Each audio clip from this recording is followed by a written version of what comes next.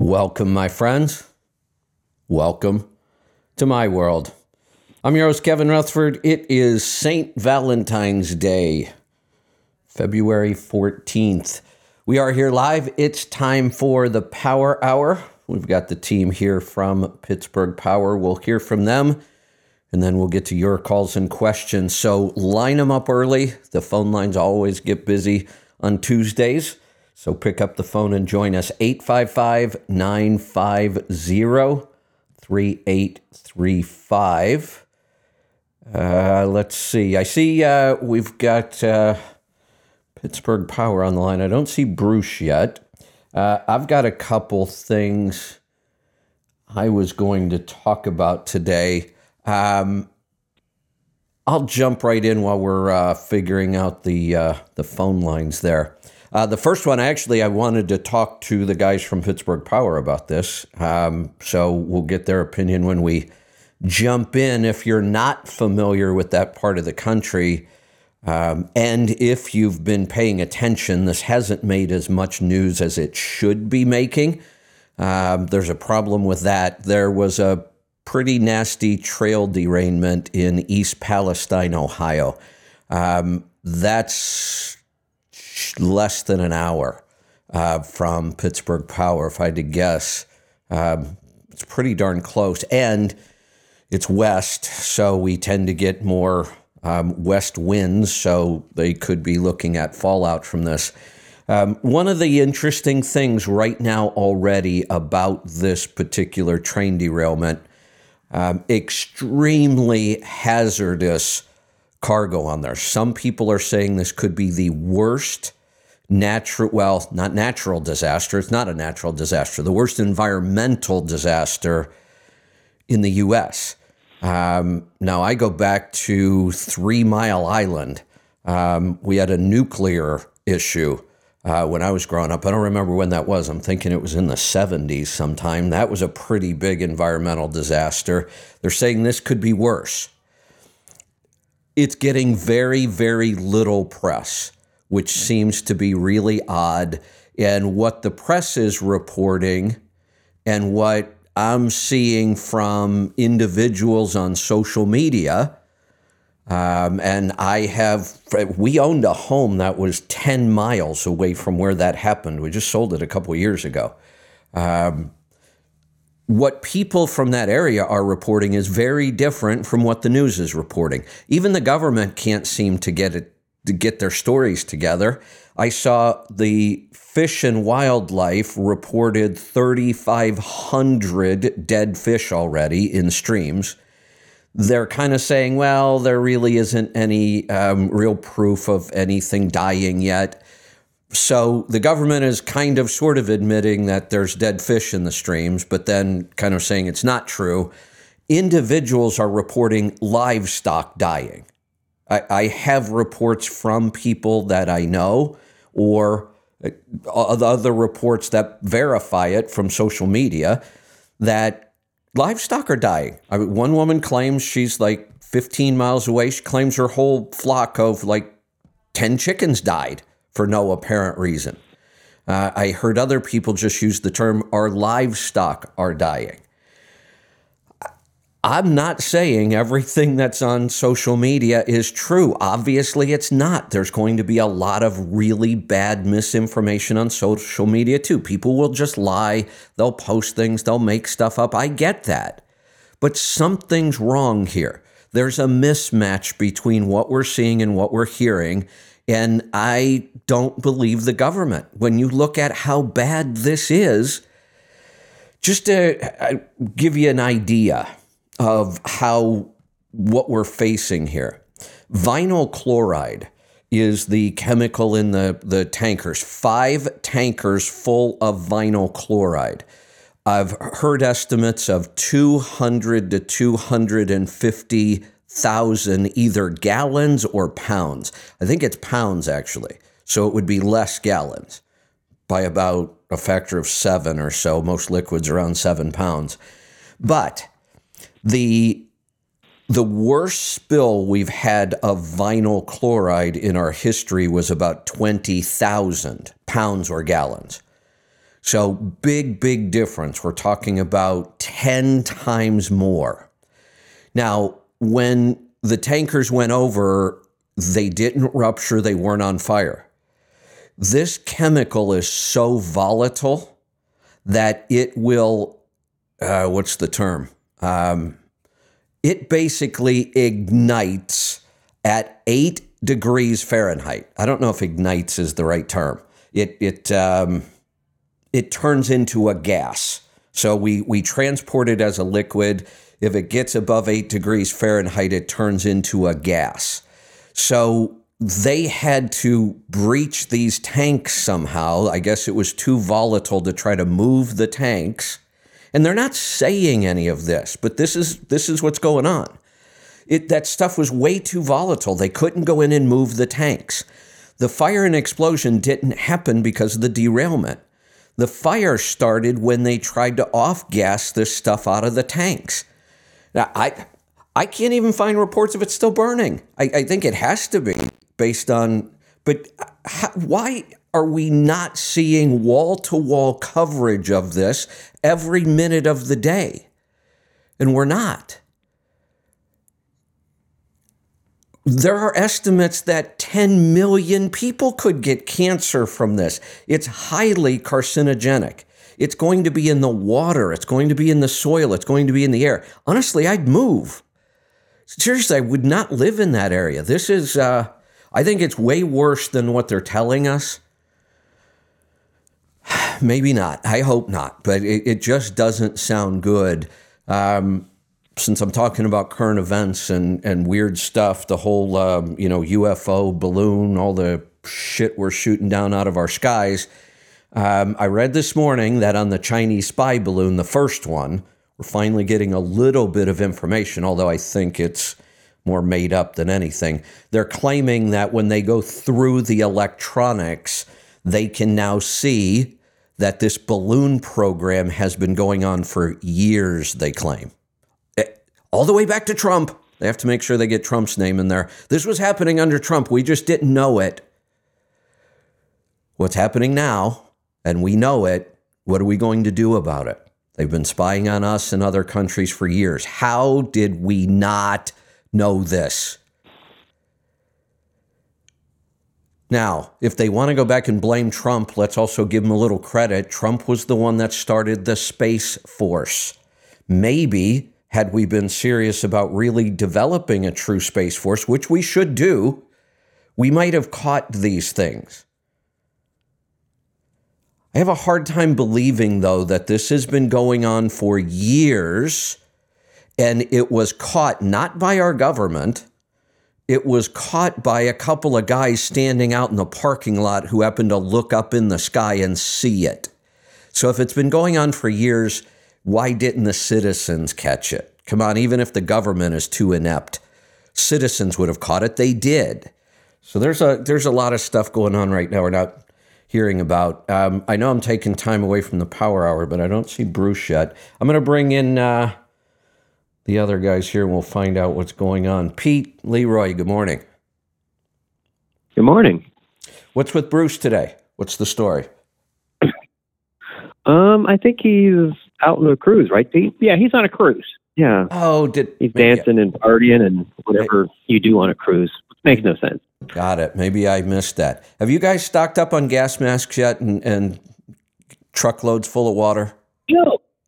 And like you said, there's nothing. So the little town I'm in, there's a local paper, and they quit delivering the paper to my area, but I read it online, and it mentioned almost nothing about the train wreck.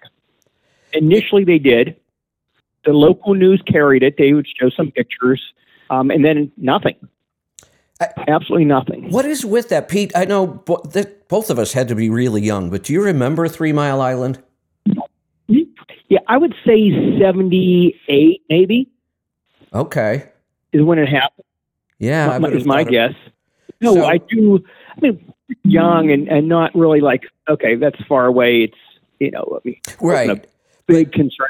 Yeah, 8, a teenager could care less about anything. Well, exactly. But even with that, here's what I remember about it. Back then we had, 4 channels of TV? in most parts of the country. You had the three big networks, and you might have had a couple local stations or something like that. They didn't do news 24 hours a day. They had an evening news, maybe a late news, that kind of thing. And when that happened, that was wall-to-wall news coverage for weeks. It was the only thing anybody was talking about, and it should have been. They are claiming this could be a worse environmental disaster. More people will be affected, and we have a gazillion reporters now, and we have 10 channels of uninterrupted news 24 hours a day, and yet I have to go to Twitter to get information about this. So that happened March of 79. Wow. Okay. I didn't think it was that late, but that, I guess so. Yeah, I guess I was too busy out drinking and partying or something. Wrestling, something. I don't know. Yeah. And, I would think, even as bad as it was, it would be easier to contain than what happened at the railroad track.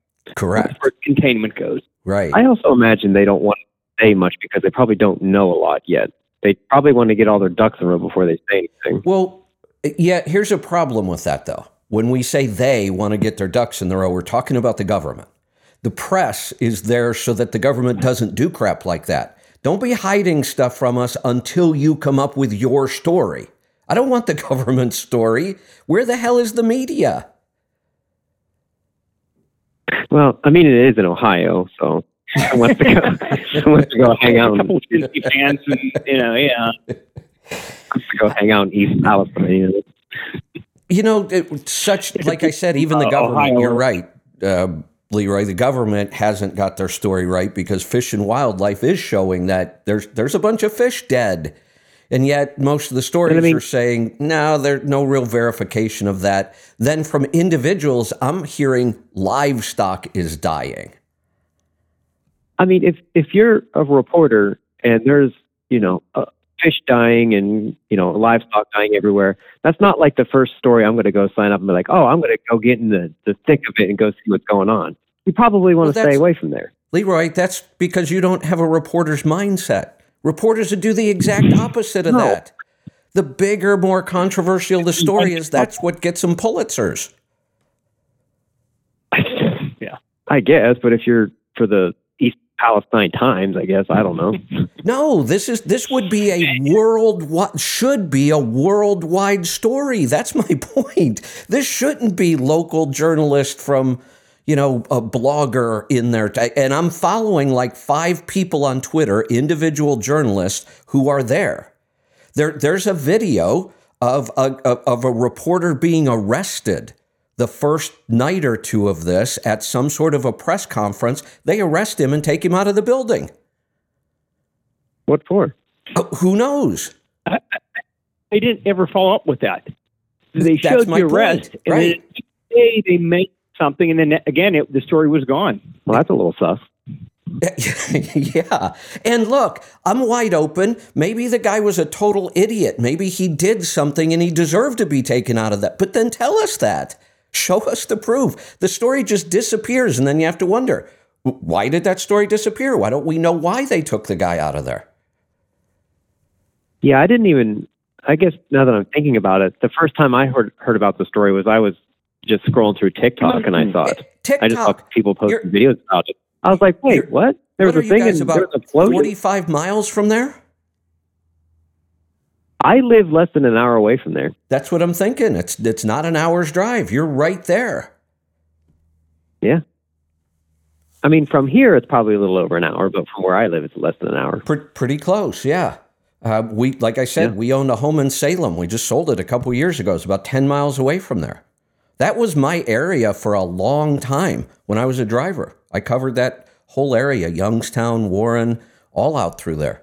Very familiar with that. And this is just, like I said, you can't necessarily trust what you're seeing on social media and independent journalists, but at this point, I'm trusting independent journalists a whole lot more than I am the mainstream. This should be all anybody is talking about in the media right now.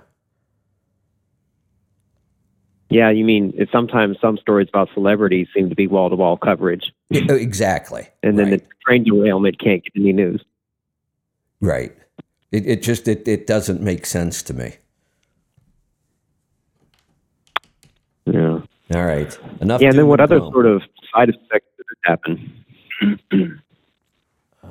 Like just like logistically, like how much of freight goes on that track? What are we going to see long term? Because this is going to take a while for this to clean up.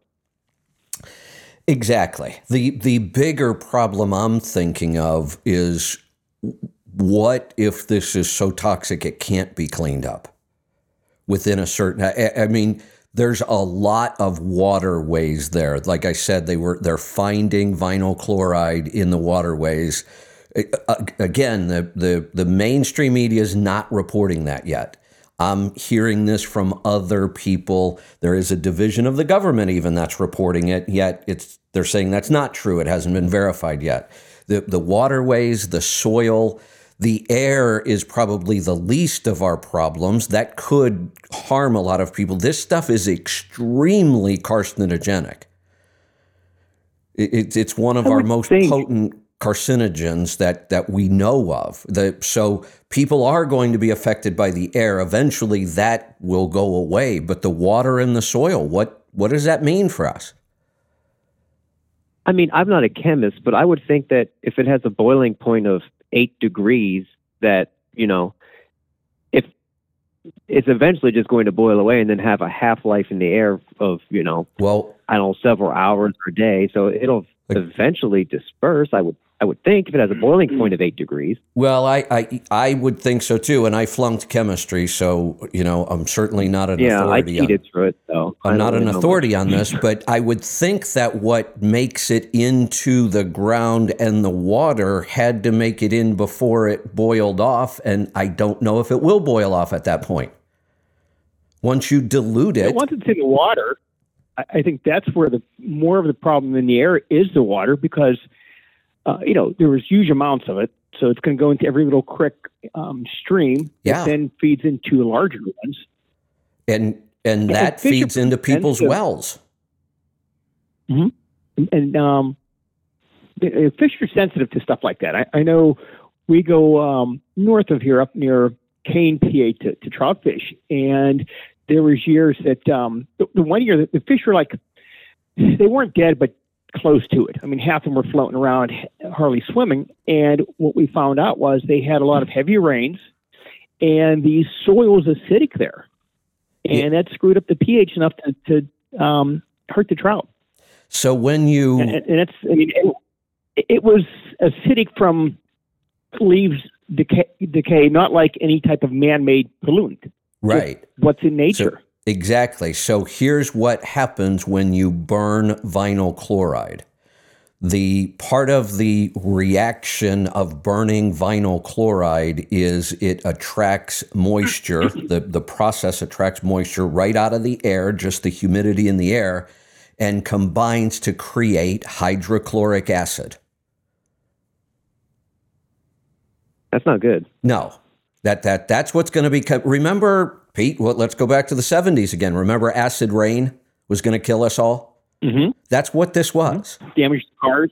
Yeah, we were putting out, our factories were putting out pollution that had these same characteristics. It would combine with water in the atmosphere, create hydrochloric acid, and that's what they called acid rain.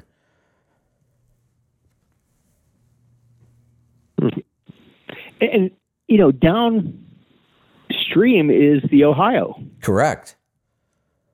Yeah, big waterways. That eventually feeds into the Mississippi. It would be nice, even if they didn't have a reporter necessarily go report what's on scene.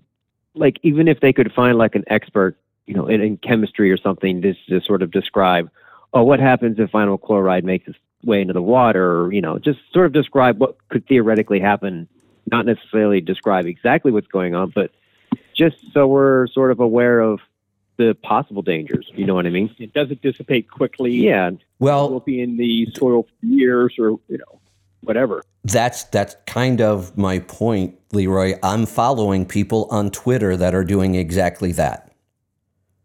People Okay. the people we should be hearing from on the mainstream media. These are the people they should be interviewing to tell us these kinds of things. Who are the people that work with this stuff? We're not hearing that on the media.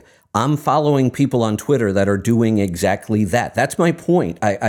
What's going on with our media that they're just not covering this? Yeah, that is a little weird. And there's nothing on Fox News. I just pulled that up real quick about it. Even It's just Fox, my local right? paper, nothing on it. Yeah, come on. What is going on here? Now, go to places like Rebel News, OAN. We're starting to see it on some of those smaller, conservative. But mostly right now, I'm just finding individuals on Twitter to follow on this because it's the only information I'm getting.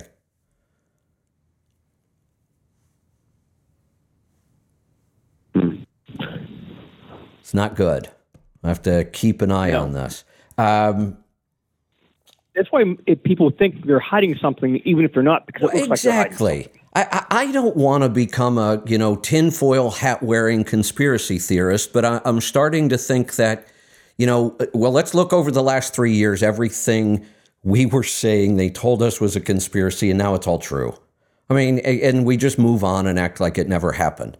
I could go through so many things. I'm not going to get too deep into this. This would have made a better political show, but there's just so much of this going on right now. It's making me just a little crazy with all this stuff. There's the whole balloon thing. We find out they're claiming that, we just found out China's been doing this for years. Oh, really? We're supposed to feel better about that? How did we miss these giant balloons floating across our country? 2 human beings in a parking lot found this one. It wasn't our government that discovered this thing. Or if they knew about it, they didn't tell us about it. They're claiming this has been going on for years and we didn't know it. Come on. It's getting a little insane. Let's skip it. I'm going to move on to truck stuff. I could go on all day about this right now. What do you think about this? This makes me a little crazy. We've talked about this a lot on this show, this topic. Did you see that the government has offered Tesla $7.5 billion if they will convert their charging stations so that they'll charge any car? No, I didn't see that. That's kind of funny, though. I really hope Elon tells him how he feels. Unfortunately, Elon Musk, and I say unfortunately in this case, he's always been really open about his technology. He shares his battery technology. That's open source. A lot of his code that they've written over the years, open source. He's kind of always been that way. He doesn't try to hide a lot of the company's secrets. He puts a lot of stuff out there. This one, I hope he tells the government to shove it. That's our money they're going to pay him for this. Like, he needs another $7.5 billion anyway. Right. Well, yeah. I don't know. It always makes it seem like when he is on podcasts or something, he always makes it sound like Tesla and all his other ideas are for the betterment of the world. Like, he wants to bring electric cars and all those things just to make the world a better place. Is the way he always feels like that's how he pushes it. But you would think then, if that was his real mission, then why would he? So what's the issues with the chargers? They just don't have the same connector. Is it just the way that they charge? It probably what's so special about them? Could be a little of both. I'm sure the connector is the big part. I mean, that's one way to control technology. Use a connector nobody else makes or can use or whatever. And then there may be some technology in there, I'm sure, because if somebody wanted to, they could probably, hack together some sort of adapter. But then I'm sure if you try that, there's some other safeguard that won't allow it to work. So I don't know what technology makes it Tesla only, but that's just the way it's been. And I really hope he sticks to it and tells him, no, it's my technology. I'm not sharing it with you. Yeah, I don't know. I could see it both ways. I mean, I was starting to say, if it was really for making the world a better place, you would think he would just want to make it charge anything. If really electric cars was his passion, that's what he wanted to bring. I don't know, Leroy. Let me give you an example. You are really good at tuning diesel engines, aren't you? Yeah, pretty good. Yeah, You are. You've got some There's way proprietary. better. You've got proprietary stuff. You guys have created things around tuning that didn't exist before.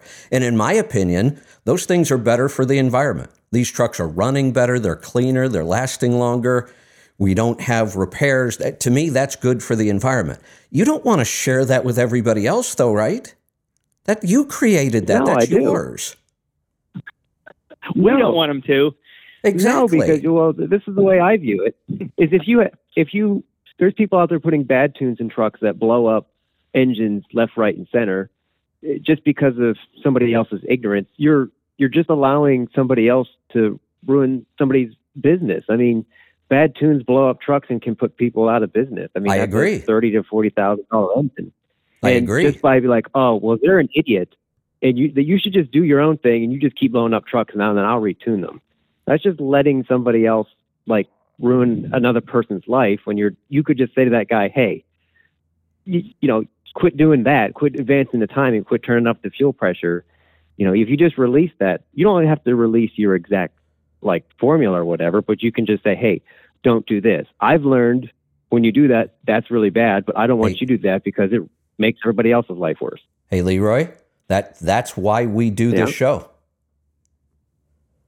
We do that on the show. We expose those kind of things. And then people follow us because of that. And then we benefit. That's capitalism. I'm all for it. Yeah. No, I agree. Yeah, I don't like to keep everything secret. So no, I honestly, I'm look at all the stuff I share for free. We put stuff out there all the time. I'm all for that. But I do that totally by choice. And if the government, it's never going to happen, but if the government came to me and said, you know that fuel mileage data you have, those 4 million fuel tickets, that we have some data that doesn't exist anywhere else. And if they came to me and offered money for that data, hell no. No, you're not using everybody else's tax money to buy this. You wouldn't sell it for $7 billion? Honestly, I wouldn't. We all have a price. I would be like, this is Kevin Rutherford signing off. And just sail off in the sunset. I don't play the lottery for a reason. I don't want $70 million handed to me at one time. I really don't. I don't think it's good for anybody. You don't have to keep it all. Yeah. Well, then you try to give it away and you watch all the problems you cause just trying to give that much money away. Seriously. Yeah, it's kind of crazy. One other thing, let's do some more truck stuff here. Did you guys see the new engine Cummins is? They're claiming it's going to be in service by 2026. The X10, you mean? Yeah. Yeah, I didn't. I just saw an ad for it. I didn't read into it at all. What's the story with it? Couple interesting things here. Just kind of the technology itself, but then how they're using it. It's a 48, well, it's got a dual electrical system, 12 and 48 volt. It's 10 liters. It's kind of an odd size, really. So the 48 volt, it's got a 48 volt alternator, and the entire emission system runs on 48 volts, but they don't really describe the emission system and what the advantage of 48 volts was. I'd like to know more about that. The thing I found kind of interesting, this is that multi-fuel. This is the one that's going to run on, all kinds of different fuels. The first one they release will be diesel, but this engine is capable of all the different fuels. The interesting thing is, though, they are using this to replace the L9 and the X12. So we could see a 10-liter engine in a Class 8 truck. Yeah, I mean, I can see getting rid of the 9-liter, but the 12-liter is just a nice size for someone that's not heavy. I'm not sure 10 liters enough. It's like a really big medium-duty engine and a really small heavy-duty engine. Yeah, I could see it in the medium duty market. It makes a lot of sense, and I think people know I've always been a fan of smaller engines, but I think 10 might be just a little too small, especially if you try to run this stuff on alternative fuels that don't have as many BTUs. It's going to be a dog.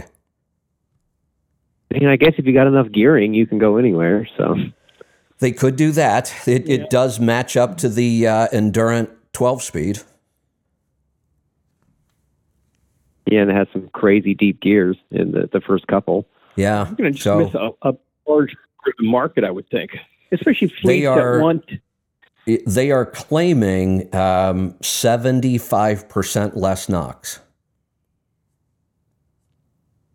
Than what?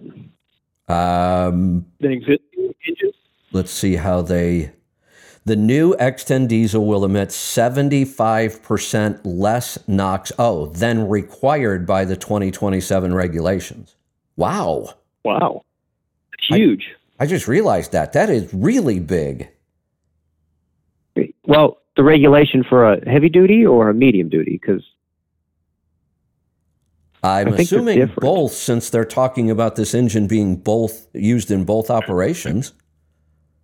I don't know. I get suspicious over statistics because I feel like you can make it work for however you want it to look. I agree. Now, here's another sentence. Listen to this. So they're claiming that the engine alone will be 75% less NOx than the requirement. That seems pretty extreme. But then they make this statement. Cummins reports that fleets can opt for bio and renewable diesel to further reduce emissions. Is that true? I don't know enough about biodiesel or the other sort of renewable diesel. I don't know much about it. I didn't know that those had less emissions. I've never read that anywhere. Yeah. I mean, I've run across a bunch of white papers and articles on biodiesel, but I always sort of just skip over them because, again, it's just sort of an infrastructure thing. We talk about it all the time. You know, where do you get biodiesel? Is it cheaper? You know, does it cause more issues with the engine? Like, for a long time, biodiesel was just worse in pretty much every category across the board. Exactly. Yeah, that's the kind of stuff that makes me crazy. They throw in those. I'm going to go back to being political real quick, and then we're going to get on with the show. So a really, really in-depth study just came out recently from a group called the Cochrane Collaborative. It's a group that decided all of our medical reporting and testing these days is so corrupt you can't trust any of it. And they go back and dig into the data and prove, what it really meant. They did a huge, exhaustive study, and they studied all the other studies around the world about are masks efficient for COVID-19 or not. They came to the conclusion, absolutely not.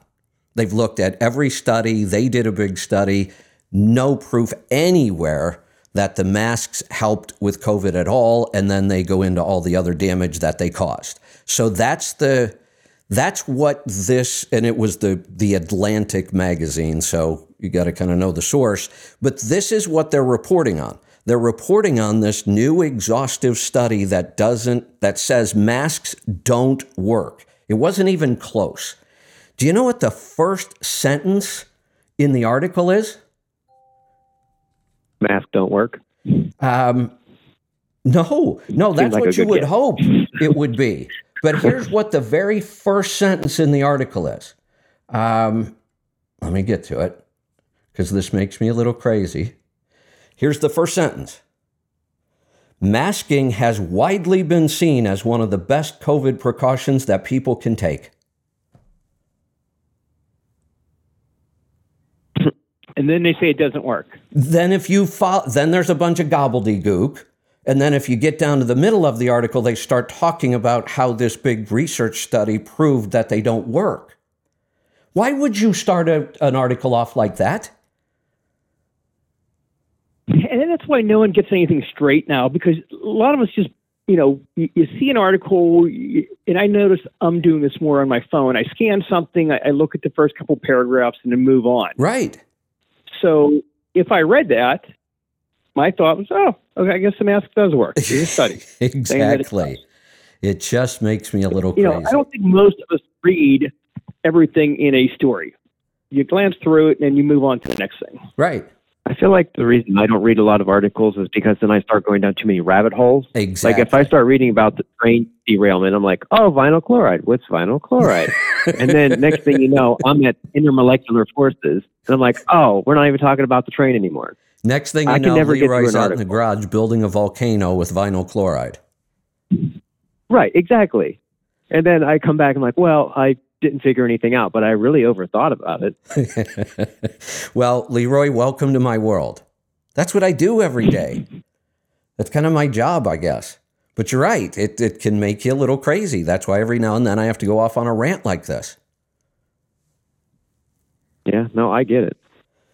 All right. We're going to get to some calls. But before we do, I have to do a little marketing. I talked about this yesterday. We've been spending a lot of time on projects. We've been spending a lot of time on getting projects out the door.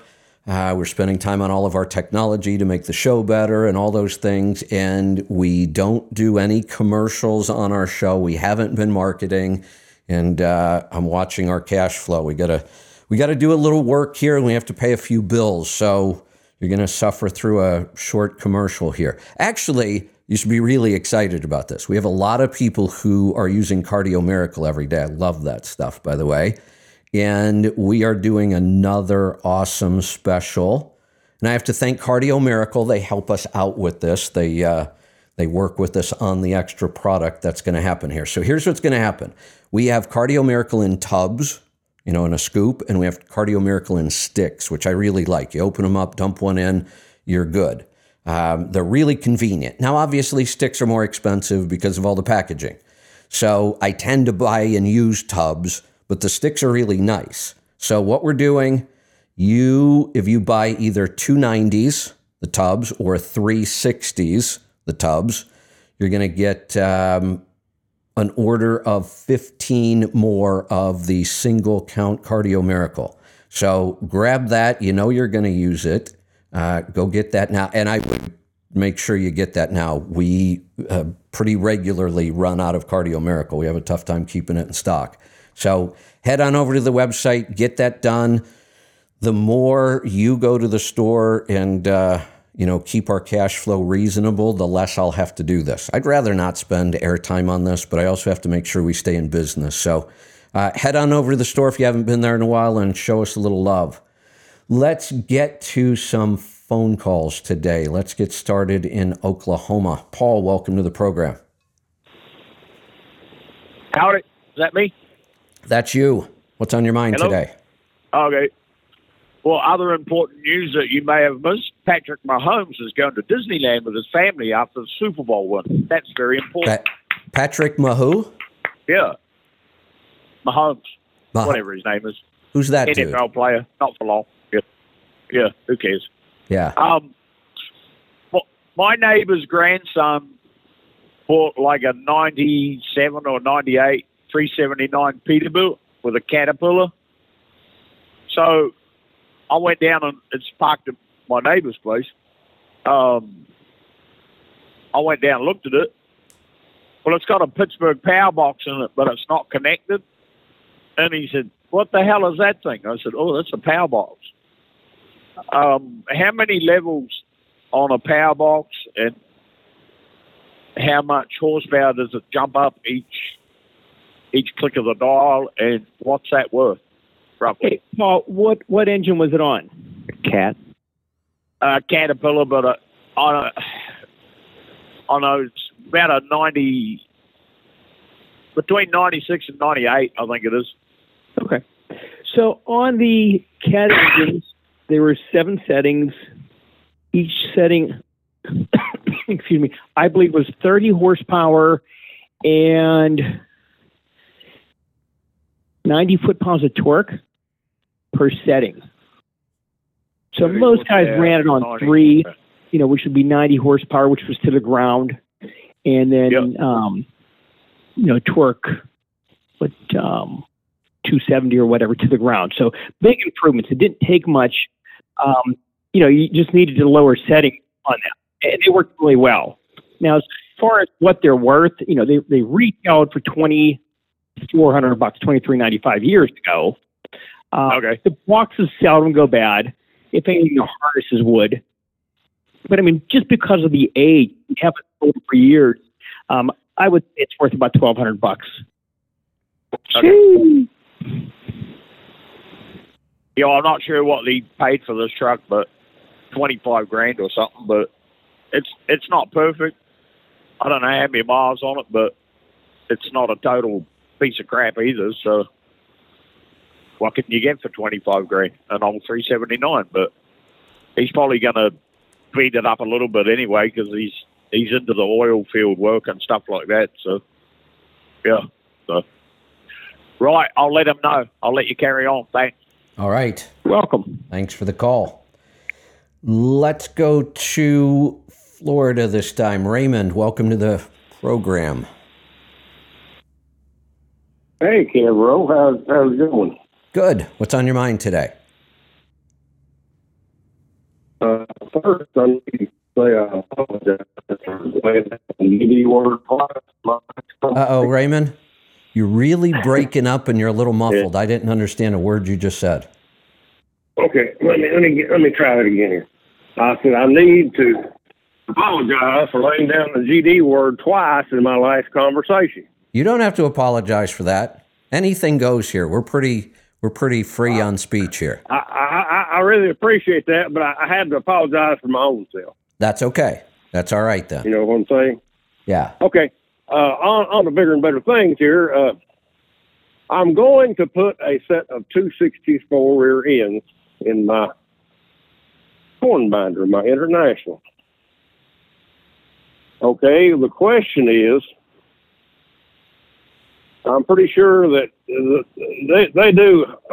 have a horsepower checking machine there at Pittsburgh Power, correct? We have a dyno, yes. They do. Yeah, it's back in the horsepower. Dyno. Yeah, they've got it back in the horsepower checking room. Cool. What I would love to do is do a before and an after to see how much horsepower we're going to lose. Did you say how much you lose? Yeah. Lose when? What are we doing to lose horsepower? Oh, we're going to have to lose horsepower in this transaction. Which transaction? Or something. You don't. He's putting 264s in.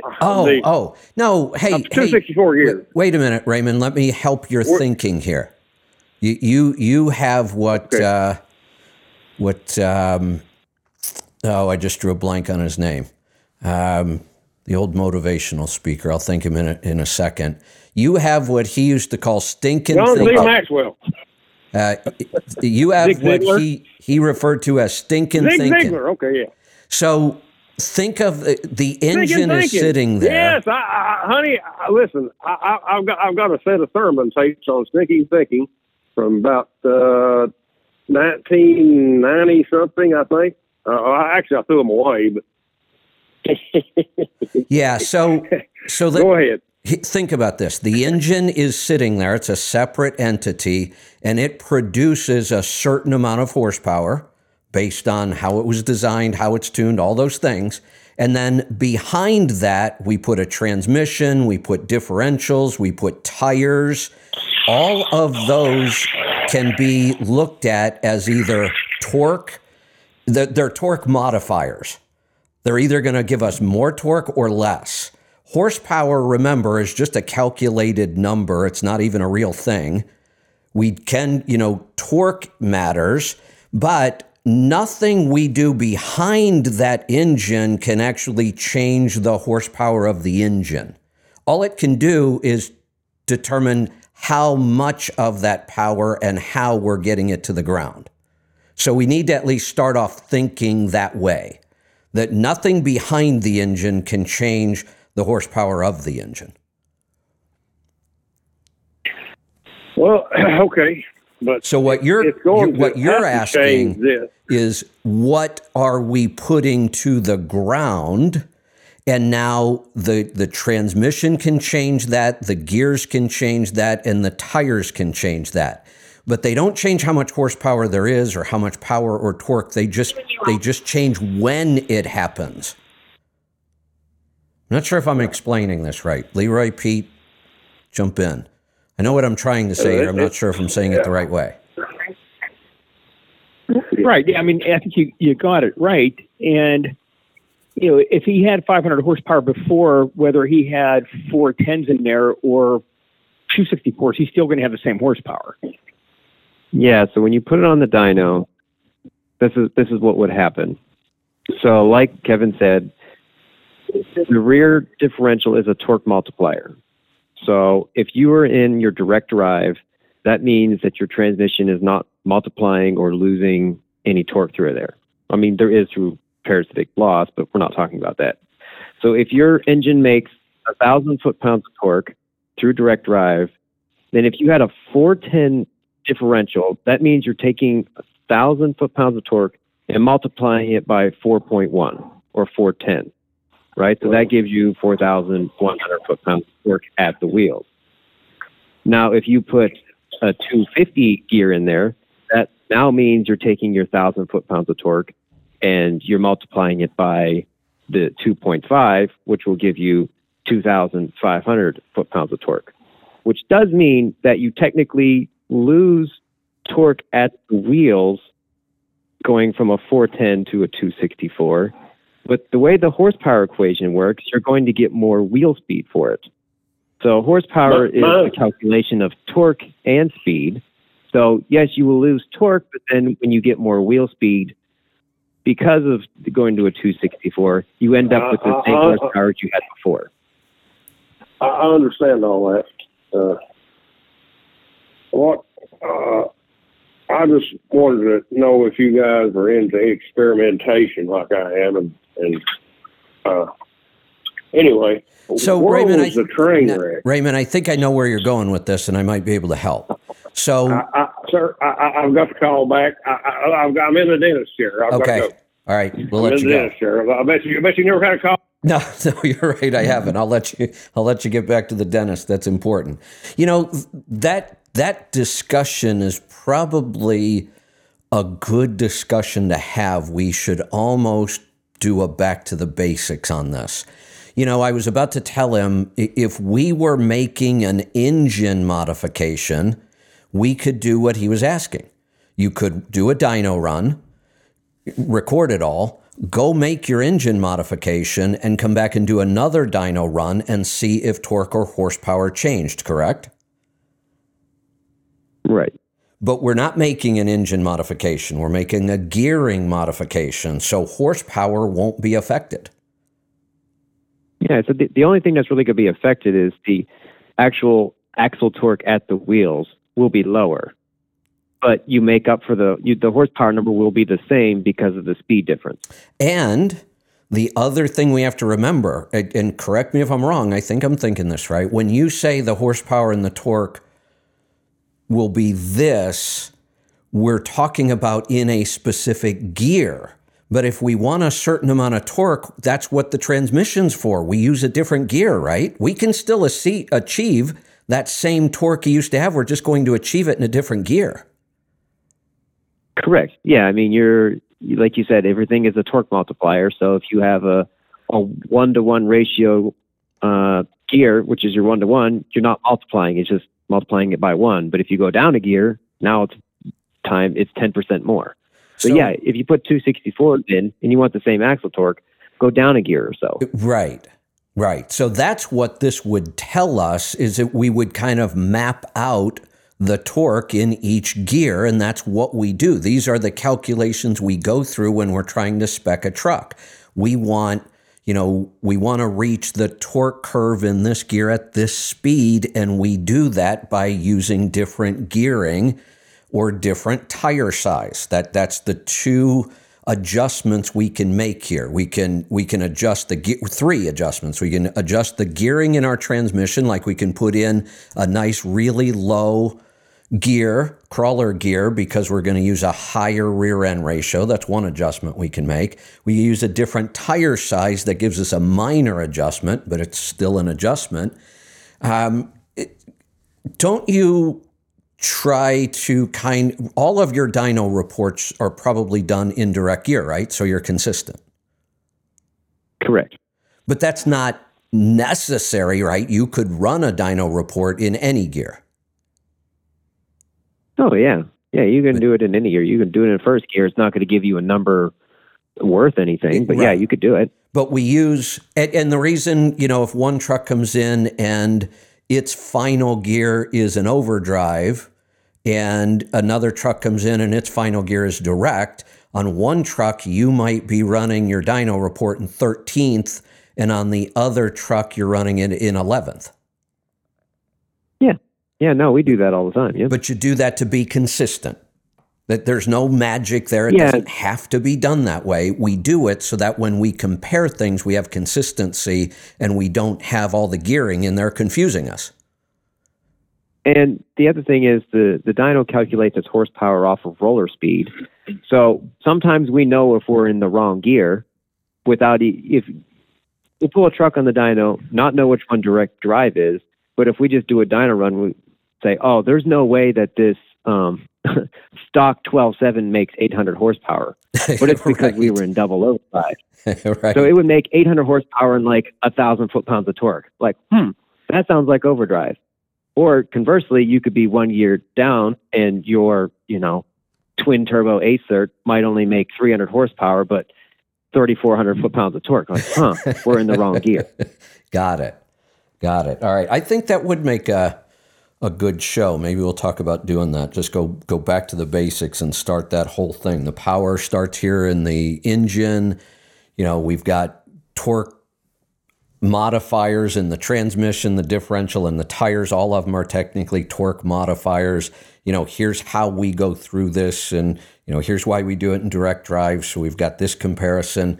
I think that would be a good show. I think this is. And I mean, that's even what Joel and Volvo and all, those guys are doing. You look at their transmissions. Their first couple gears are a lot deeper than your standard 13 speed.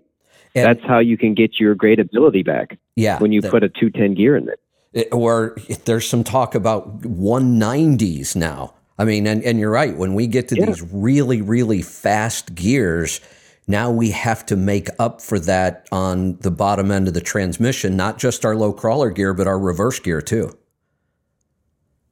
Yeah, and I mean, if you think about it just simply, you need so much axle torque to move a certain load up a hill or on the flat, and it can all just be done through gearing. The engine makes so much, and you just need to design your transmission and rear diff to what you're looking for. Well, my first RV was a good example of this. I always phrase, what was it? The 6.7 Cummins back then?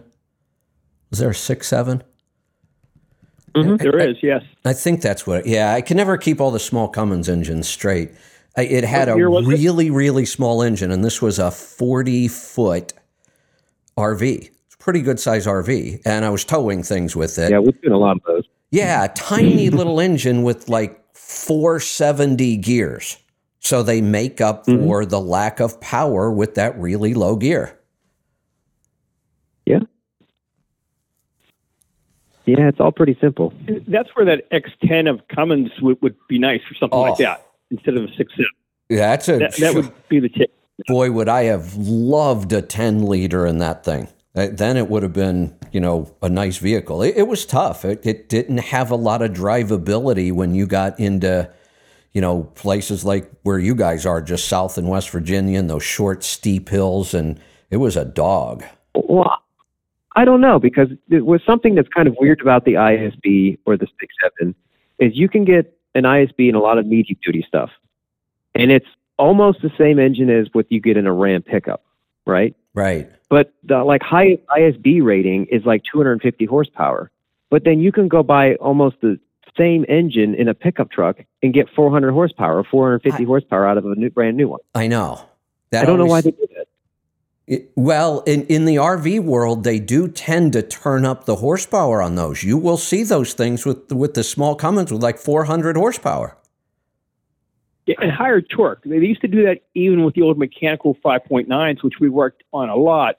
They had higher torque numbers than what the early Dodges did. And I think Dodge, because of the driveline, limited what torque it put out. You really don't see that with ISBs and RVs, though. I mean, like you're saying, there are some higher ratings, maybe 300, 325, but usually when they go to like 400 or 450, they put either an ISC or an ISL in the RVs. True. Yeah, it is. Maybe it's the ISL. It's the I'm same used to engine. seeing. I don't know why they turn it up.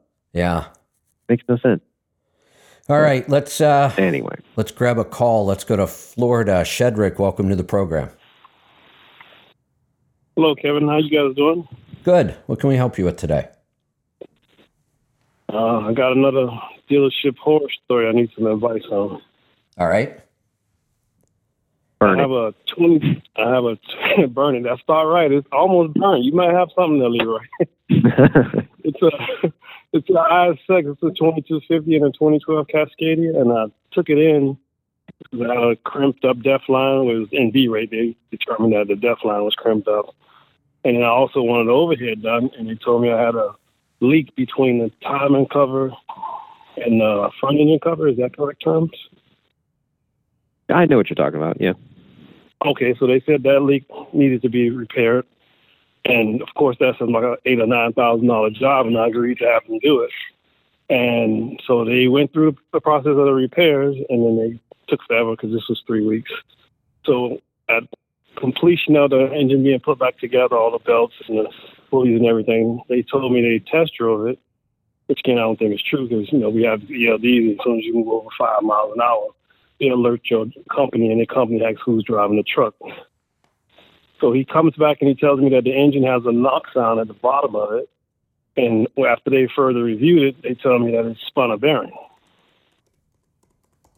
So now we into the whole, have to replace the whole bottom end of the engine. And I don't know enough about diesel engines to know if that's correct, that an engine can spin a bearing just from idling in the shop or going around a block.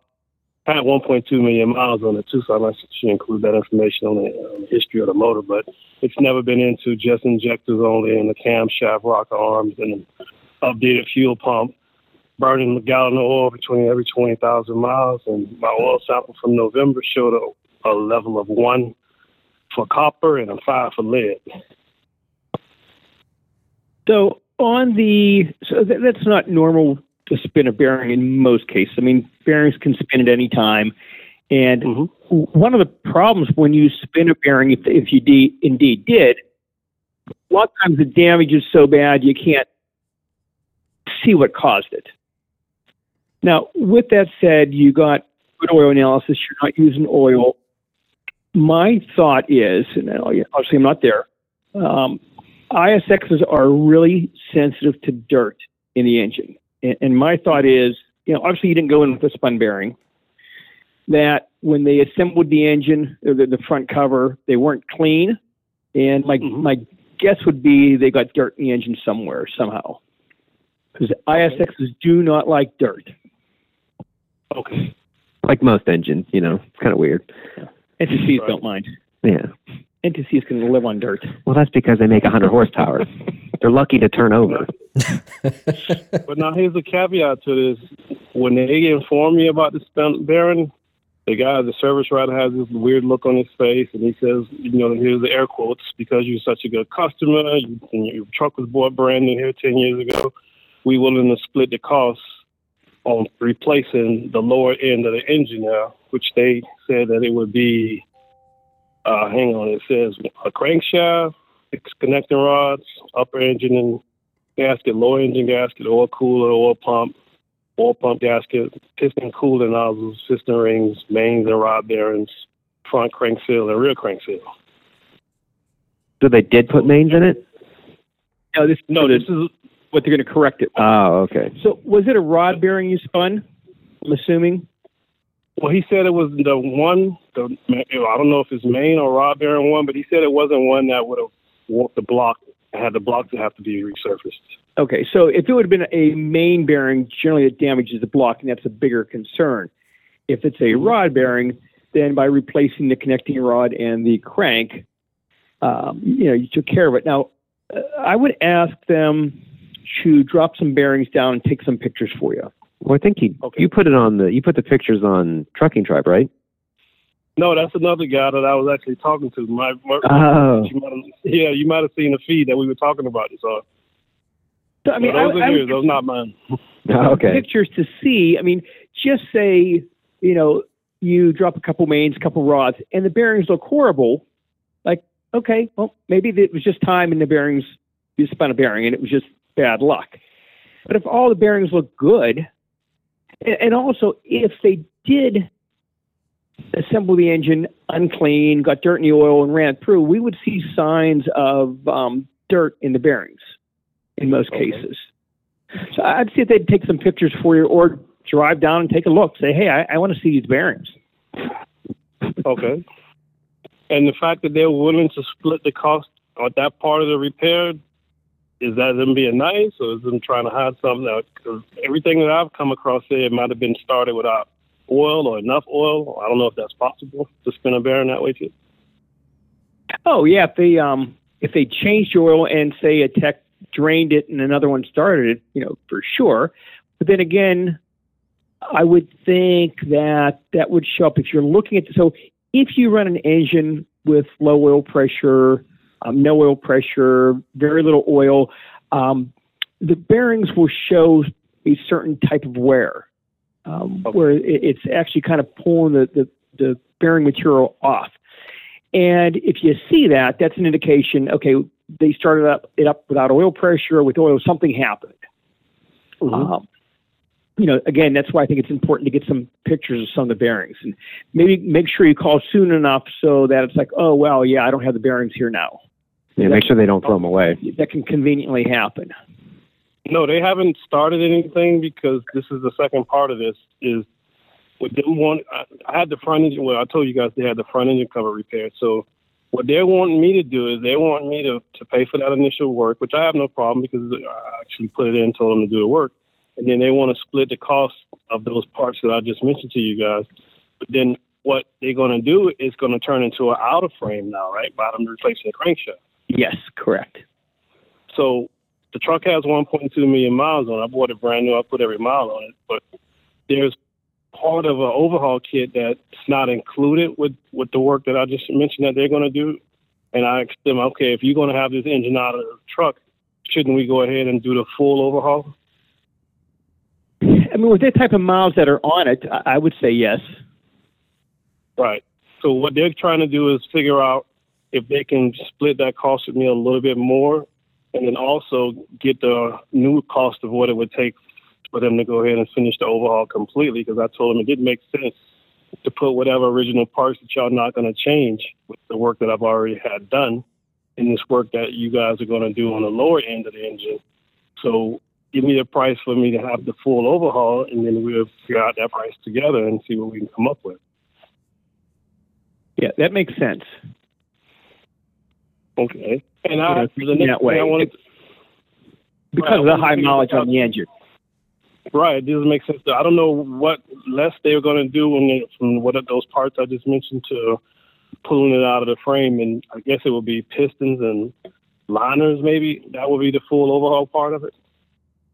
So generally when we do a in-frame, it's cylinder head, injectors, your cylinder kits, which is your liners, pistons, and rings, connecting rods, main bearings, rod bearings. If the cam's good, we'll reuse it. In this case, obviously, the crank's going to have to come off.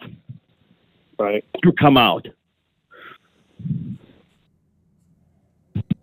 Another option might be to price out a 3/4 engine. Motor. Yeah. And the reason is, at that point, you're getting a cam where you're not here. It's going to be decked. It's going to be line board. And just to price it out, I don't know how it would work out, but it might not be a bad idea to get a couple other figures. Like, okay, here's what it's this way. What if we go this route? It might make sense to go that way. Right, because it's pushing about $30K right now with where it is for them to do what I've already had them done for this lower end work, and then for them to finish out the overhead, you're right above 30 or right at 30, somewhere in that range right now. Mm-hmm.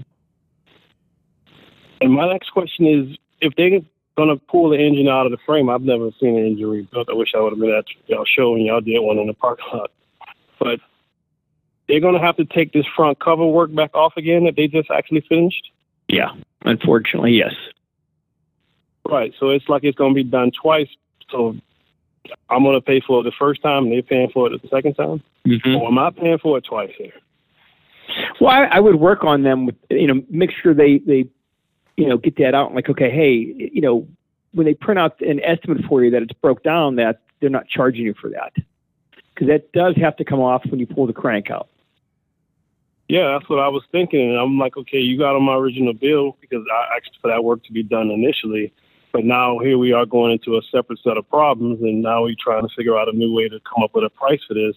And if that work has to be done twice, I hope the part that you charge me labor-wise is probably where the most of that work going to come from, because they probably end up using the same, not the gasket, but all the other same parts that they did when they did the front end cover. Right. Yeah, they would just get a headset and a lower gasket set, and at that point, all the gaskets are covered. Okay, because they did that whole front metal piece, and they were standing up on the side of the truck there. I don't know, I'm not sure what that's called, but that was part of the original job that they done, so they reused that. They'll reuse the new one, yes. Okay. Yeah. All right, so when they discuss a new price with me, I should just ask them for a little bit less of a labor cost because we're going to have to do this twice? Mm-hmm. I would. I mean, it's worth trying. Okay. Because I'm not trying to get anything. I mean, truck's old and needs work. It was going to eventually need this work. I socked the money away to be able to do it. But since it's on a bearing while I was in their shop, and they saying that, they being nice to be able to pay some of this, meet me 50% on that part of the work there, just made me think that they're covering up something that happened in that shop that shouldn't have happened. Because, I don't know. That's why I asked the question with you guys, because you guys see engines all day, every day.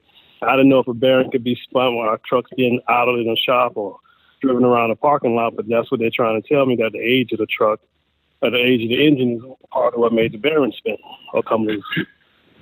Yeah, I mean, a bearing can spin any time. A lot of guys will report they're coasting or going down a hill and a bearing spins. It can happen anytime. It's just, I understand your suspicion when it happened at the shop and you're not using oil and you have oil analysis showing that you're not seeing any wear. But again, that's why I would look at the bearings. It kind of give you a better answer.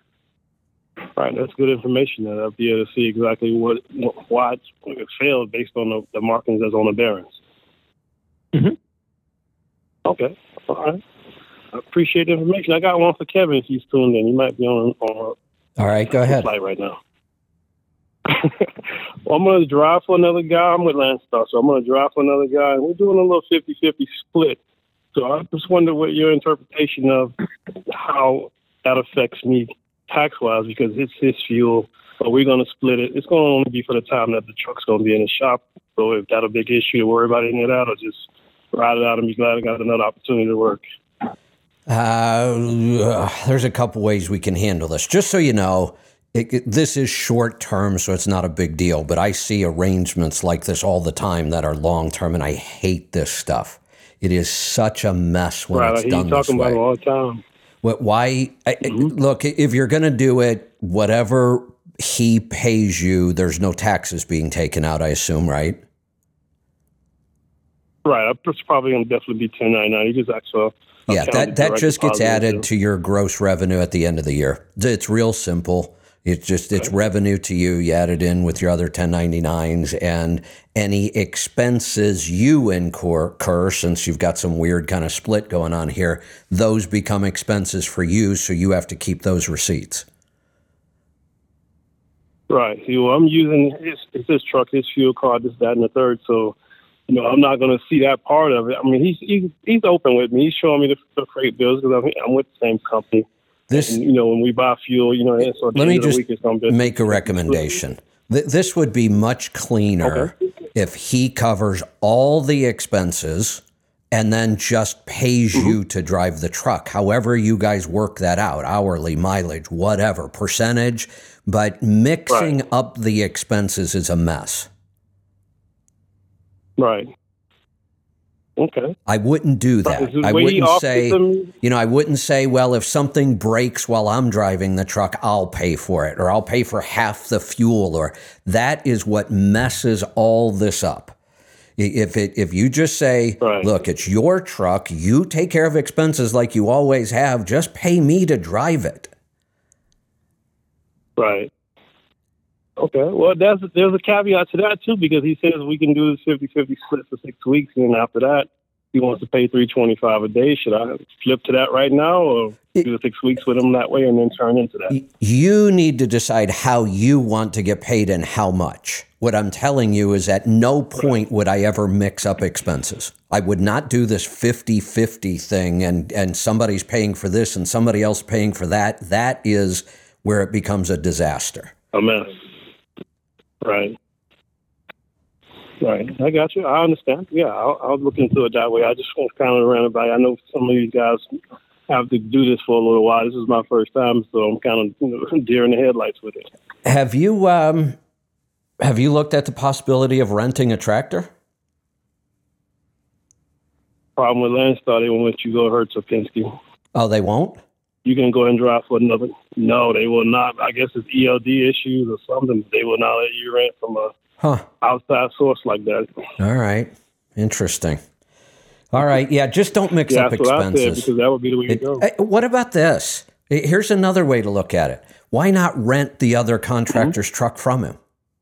Then he gets a guarantee. He knows exactly how much money he's getting, and you keep running your business just like you've been running it. Just rent a tractor from him. Yeah, I've heard Steve Williams got a system like that. I think he did that with Tad. I've heard a bunch of phone calls with him. So, yeah, it's something I could actually, if he's interested in doing. Yeah, that's a better way of doing it. Okay, well, yeah, I'll definitely look into that.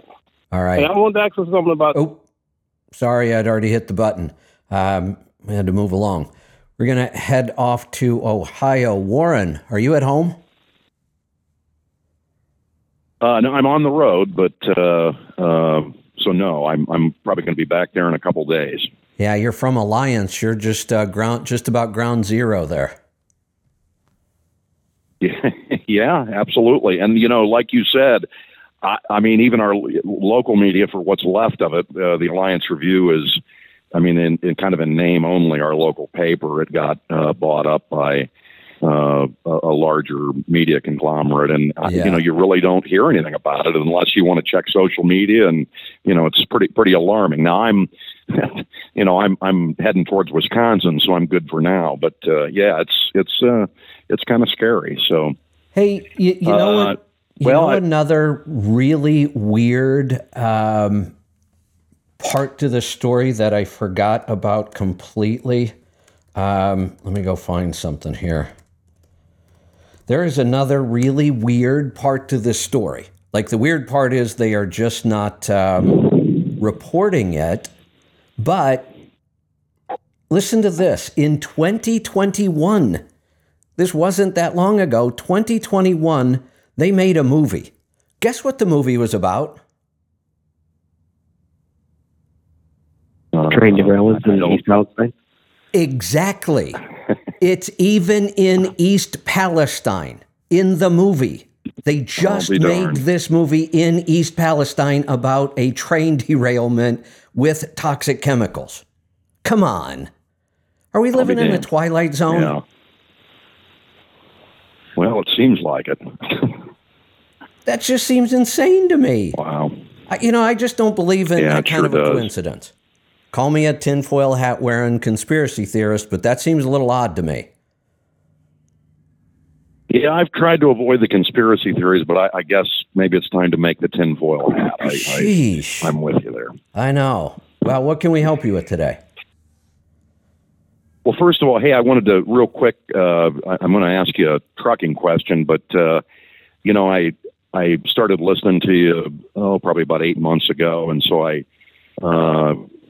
probably about a month and a half ago, started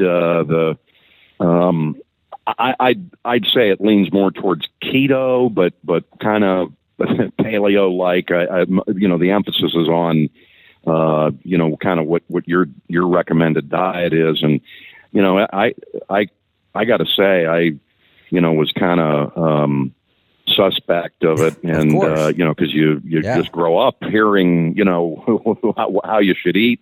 And since I think the first week of January, I'm down like 15 pounds. I had gone to the doctor, and my weight was up, and she was a little concerned about my cholesterol, and so I have kind of dialed down and done this, and so I'm also, like you said, I'm feeling more energetic, and I had a knee issue. And it's I swear to God, it's helping with that and aches and pains and things too. So of course it is. I got to say, I guess I'm a believer because I've been doing it. We're going on 2 months here, and not just I'm thrilled with the weight loss, but I'm just also thrilled as much with the way I'm feeling. So Excellent. Warren, that's all been good. Let's stop there and kind of combine these two stories that we're talking about here. How old are you? I just turned 50 back in November. Perfect. So you've been through all of this. Eat low fat. Don't eat salt. Cholesterol's really bad for you. If you're fat, you have to eat less and work out more. I mean, we can go on and on and on. Healthy whole grains, all that crap. They have been telling us that since the 70s. Every single thing about it is completely wrong. Not even close to being right. It's the opposite of what we should have been doing. And they've been telling us that for 5 decades, and they still try to tell us that.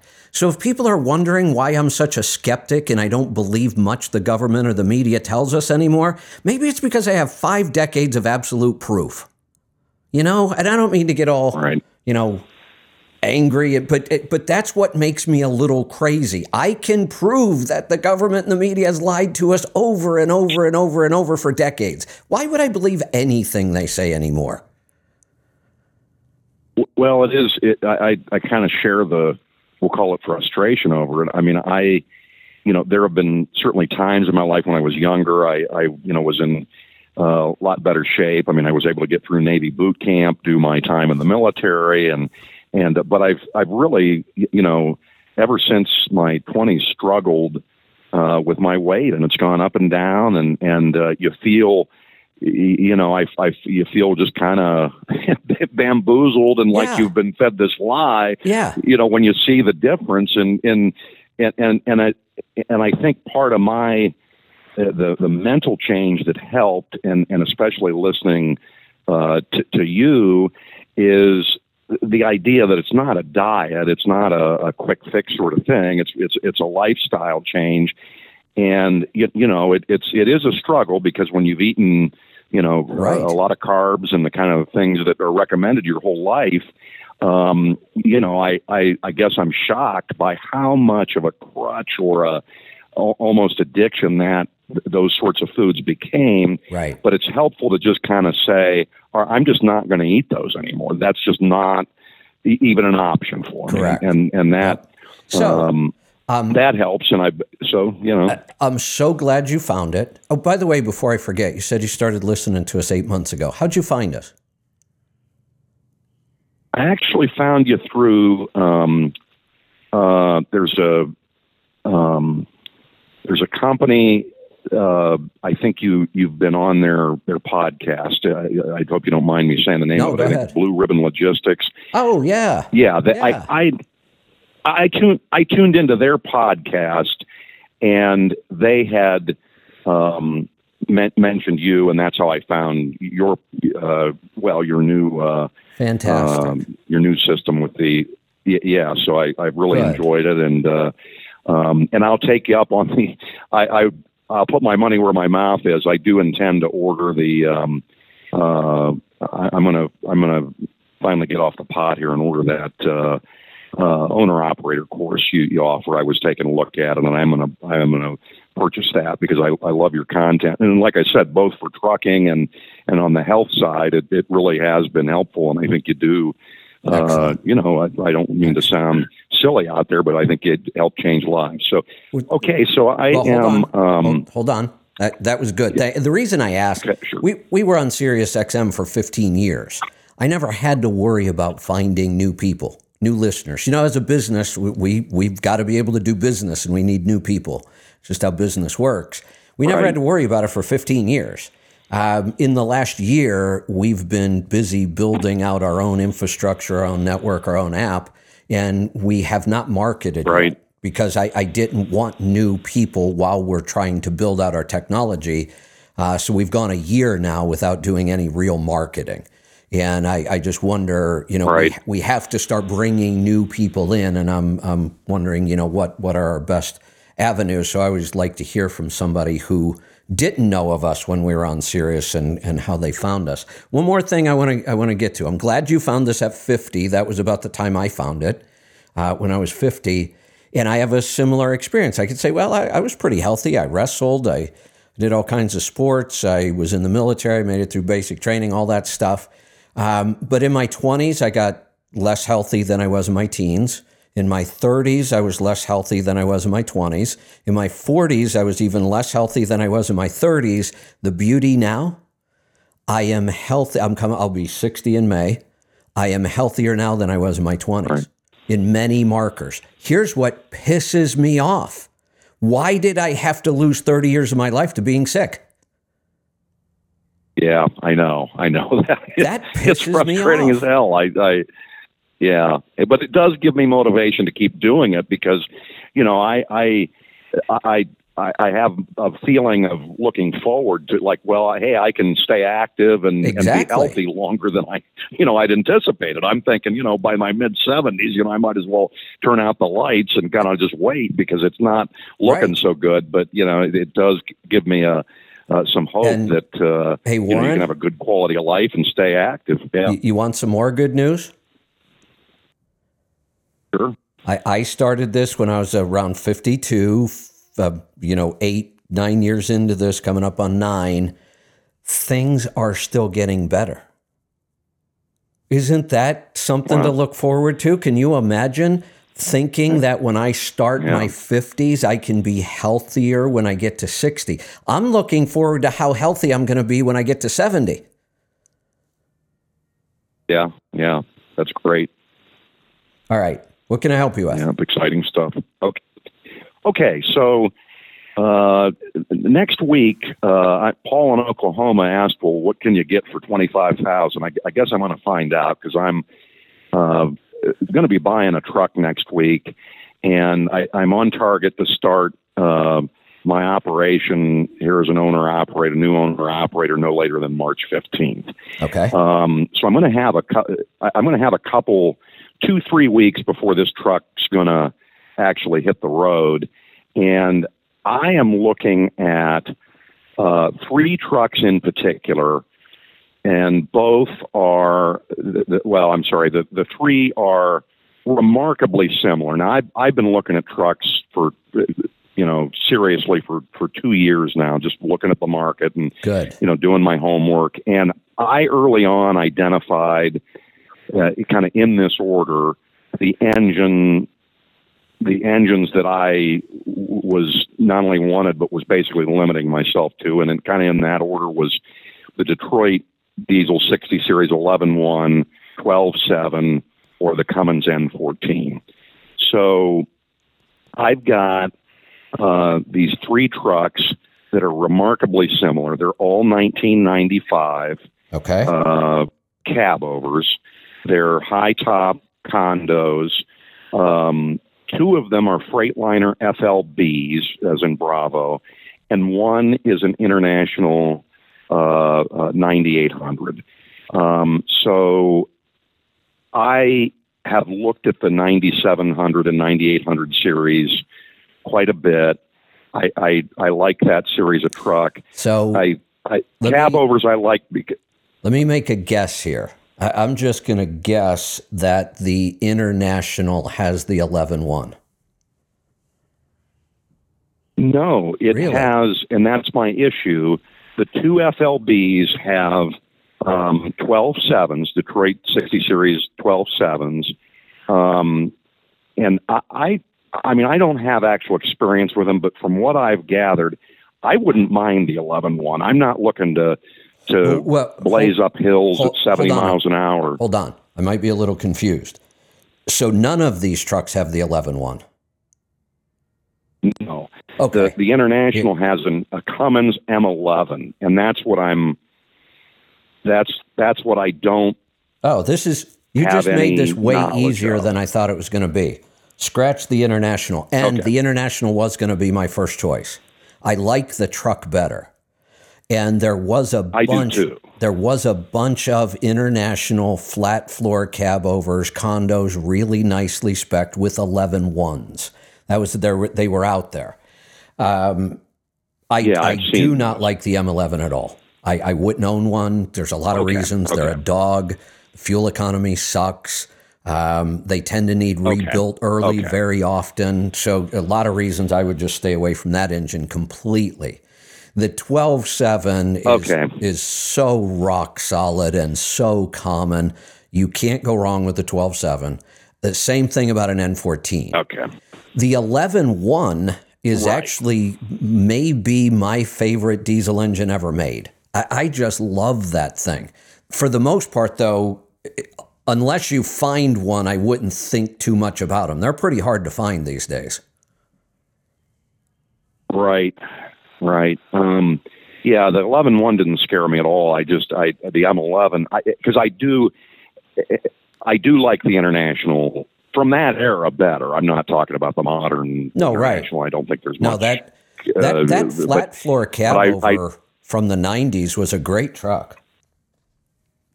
Yeah, I love the truck, and it's remarkable. They all have around the same mileage.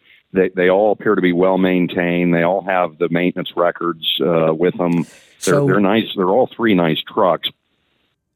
If I had a choice and I were looking at these kinds of trucks, mid-90 cab overs, I would keep looking for one of those Internationals with either an 11.1 or a 12.7. They're out there. Some of them do have 11.1s. I probably find more 11.1s in International cab overs than almost any other truck model. So it is an engine you may find in that truck. And if I could find one, that would be my first choice. My second choice would be the International with the 12.7 or an N14, either one. How important, I think I do have an 11.1 Detroit in an International, either 97 or 9800. I'm not sure if it's a flat floor or not. But I kind of had I had a preference for the setback axle. This one is not. It's the forward axle. How important should that be in my decision? Are you planning on pulling a lot of really heavy freight? Well, I don't want to, but I want to be as flexible as possible because I want to be able to do as much as I possibly can to stay competitive. I get that. That's a good thought. But here's the way I look at that. I would prefer those payloads that are right around 30,000 pounds. It seems to be kind of a sweet spot. You know, you get up to that heavy crap, a lot of times it's the cheap stuff. It's beer, it's water, it's soda, it's paper, it's all the cheap stuff that's really heavy. You know, there's a lot of good freight in that 35,000 pound range. I would spec the truck to pull that freight. Now, if I have to take a load at 45,000, I can. I mean, any truck's going to pull it. Right. Is it really efficient? No, but I don't care because I'm not going to go look for this stuff. I'll take it if I absolutely have to and it makes sense. And if it hurts my fuel economy once in a while, no big deal. I'm going to spec the truck for the freight I like, the part of the country I like, and the speed I like. And then I'm just going to focus on staying in that lane with that freight. And it's not that hard to do. And if I need to pull something odd, I can. It's not going to hurt anything. So I would, you know, the N14 would be ideal here. The 11.1 would be my first choice. You've got some time. I know you've got this kind of deadline you've put in there. I wouldn't be really critical on if you miss that deadline, not a big deal. This decision, here's the other thing I would recommend. You already said you're going to go buy the program, so I'm not, you know, going to do a hard sell on you.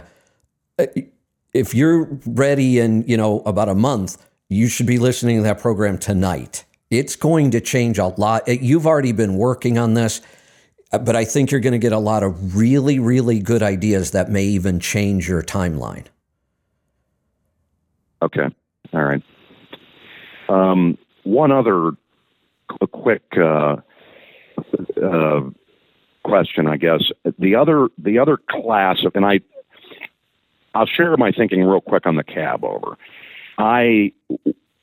Again, with the new authority and wanting to be as flexible as possible, I just, for my company job, I last week just came out of the Bronx, and so I've run a lot in the boroughs of New York and in Chicago and a lot of places people don't want to go. Okay. And I sure as hell have wished I didn't have that hood in front of me and had some more maneuverability, because not that I love going into the boroughs of New York, but I figure, if it just gives me a little edge if I'm willing to do some of these. Everybody wants to stay out of there, and if I can go in. So I like the maneuverability and the price of entry of these older cab overs.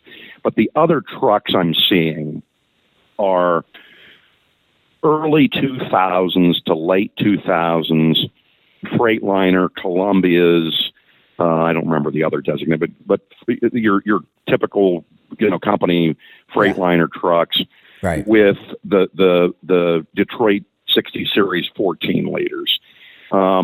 But these trucks, I don't know, the cab overs are more rare, but when I do find them, they seem to be in better shape.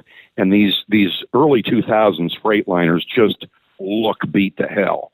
I'm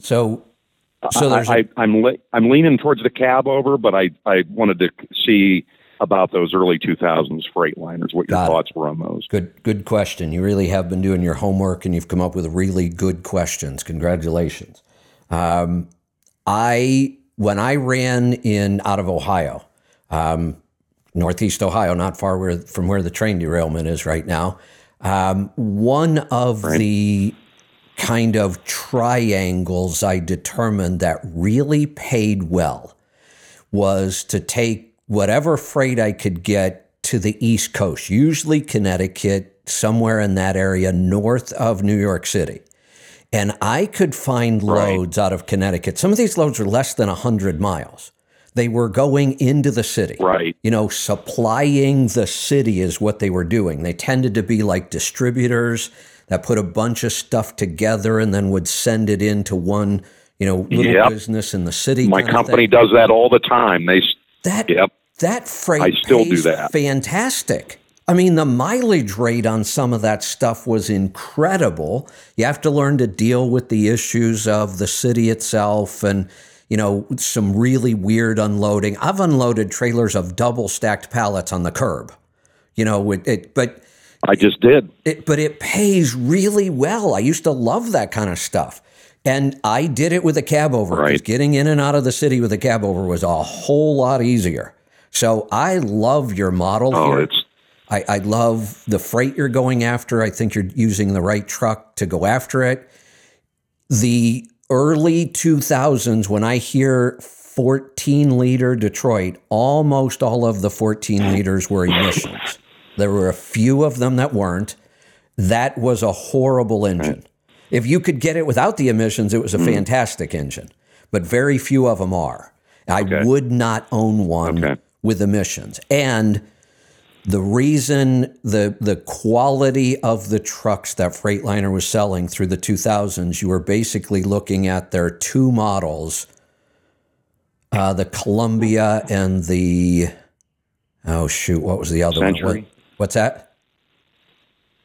Century. The Century. The Century class was really a fleet spec. They had a lot of weird fleet stuff in that one.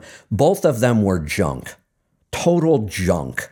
The cab quality on them was awful. The dashes fell apart, everything cracked and rattled, and the cab quality on those two models of trucks were just horrendous. Their FLD used to be good quality. That's what I'm seeing. Their cab over was good quality. The Cascadia fixed some of those problems, not to the level of like we see in Volvo or PACCAR, but at least it got better. But those two models were absolute garbage. I would stay away from them. The engine wasn't any good and the cabs were horrible.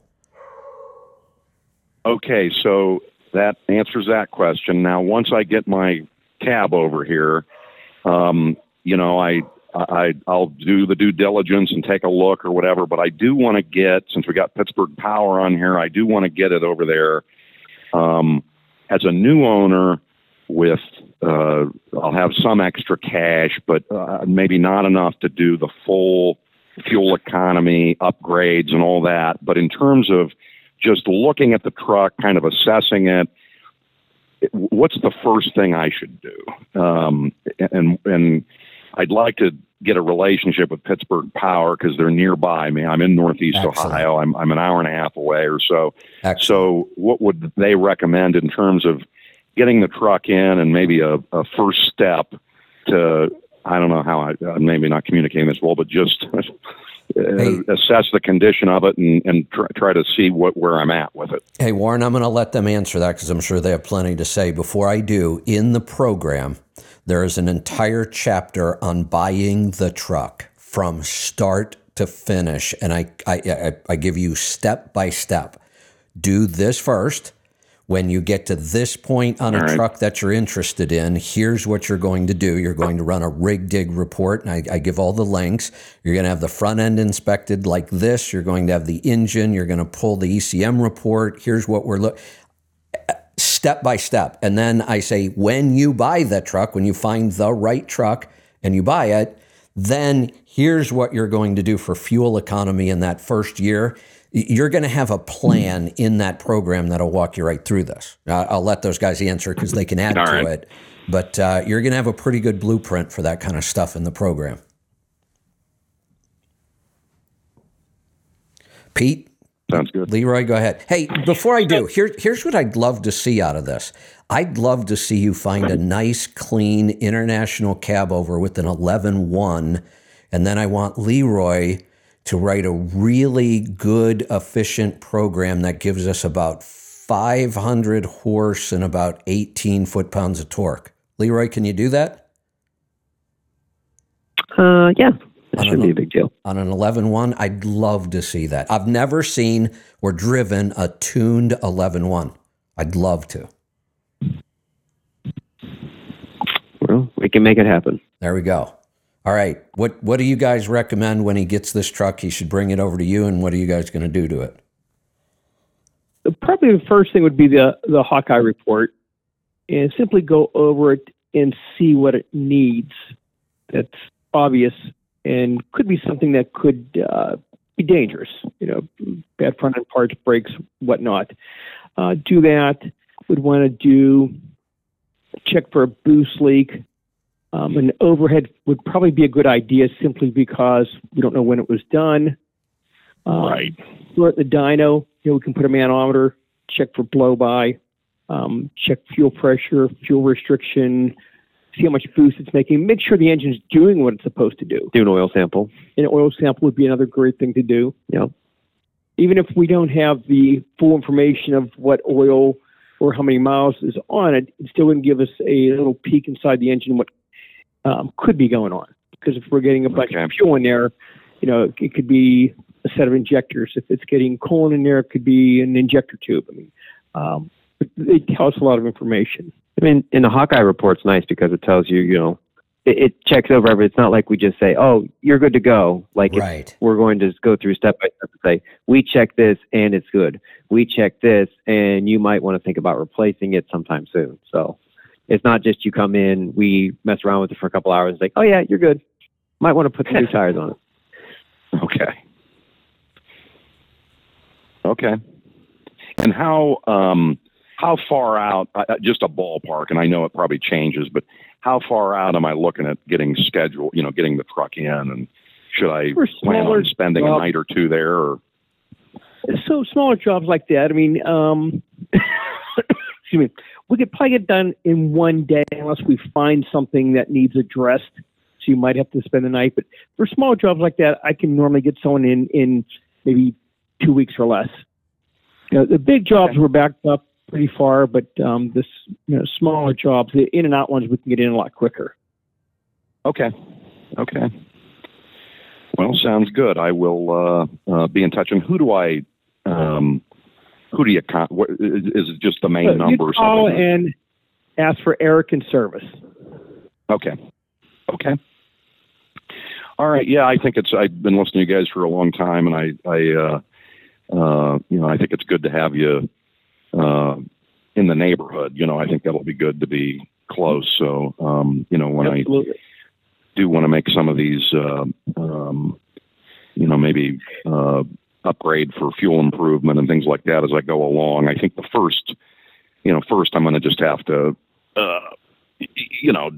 dial it in. I've driven manuals, but I've been in an automatic now for a couple of years. And so it's going to be trying to, drive the truck and getting used to it and, getting this thing off the ground. So, but, certainly appreciate the information and, hope to meet you over there at Pittsburgh Power. And, I'm excited about it and glad to hear that, hopefully, cause I'm sure there's plenty of people that think, buying a damn near 30-year-old cab over is crazy, but I keep going in that direction, and I think I'm on pretty sound ground there. But Warren, Warren, it's good to hear it. If my opinion matters, I think you're brilliant. Oh, well, thank you. Seriously, I this is All right. one of the best thought out and worked out plans to get started that I've heard in a long time.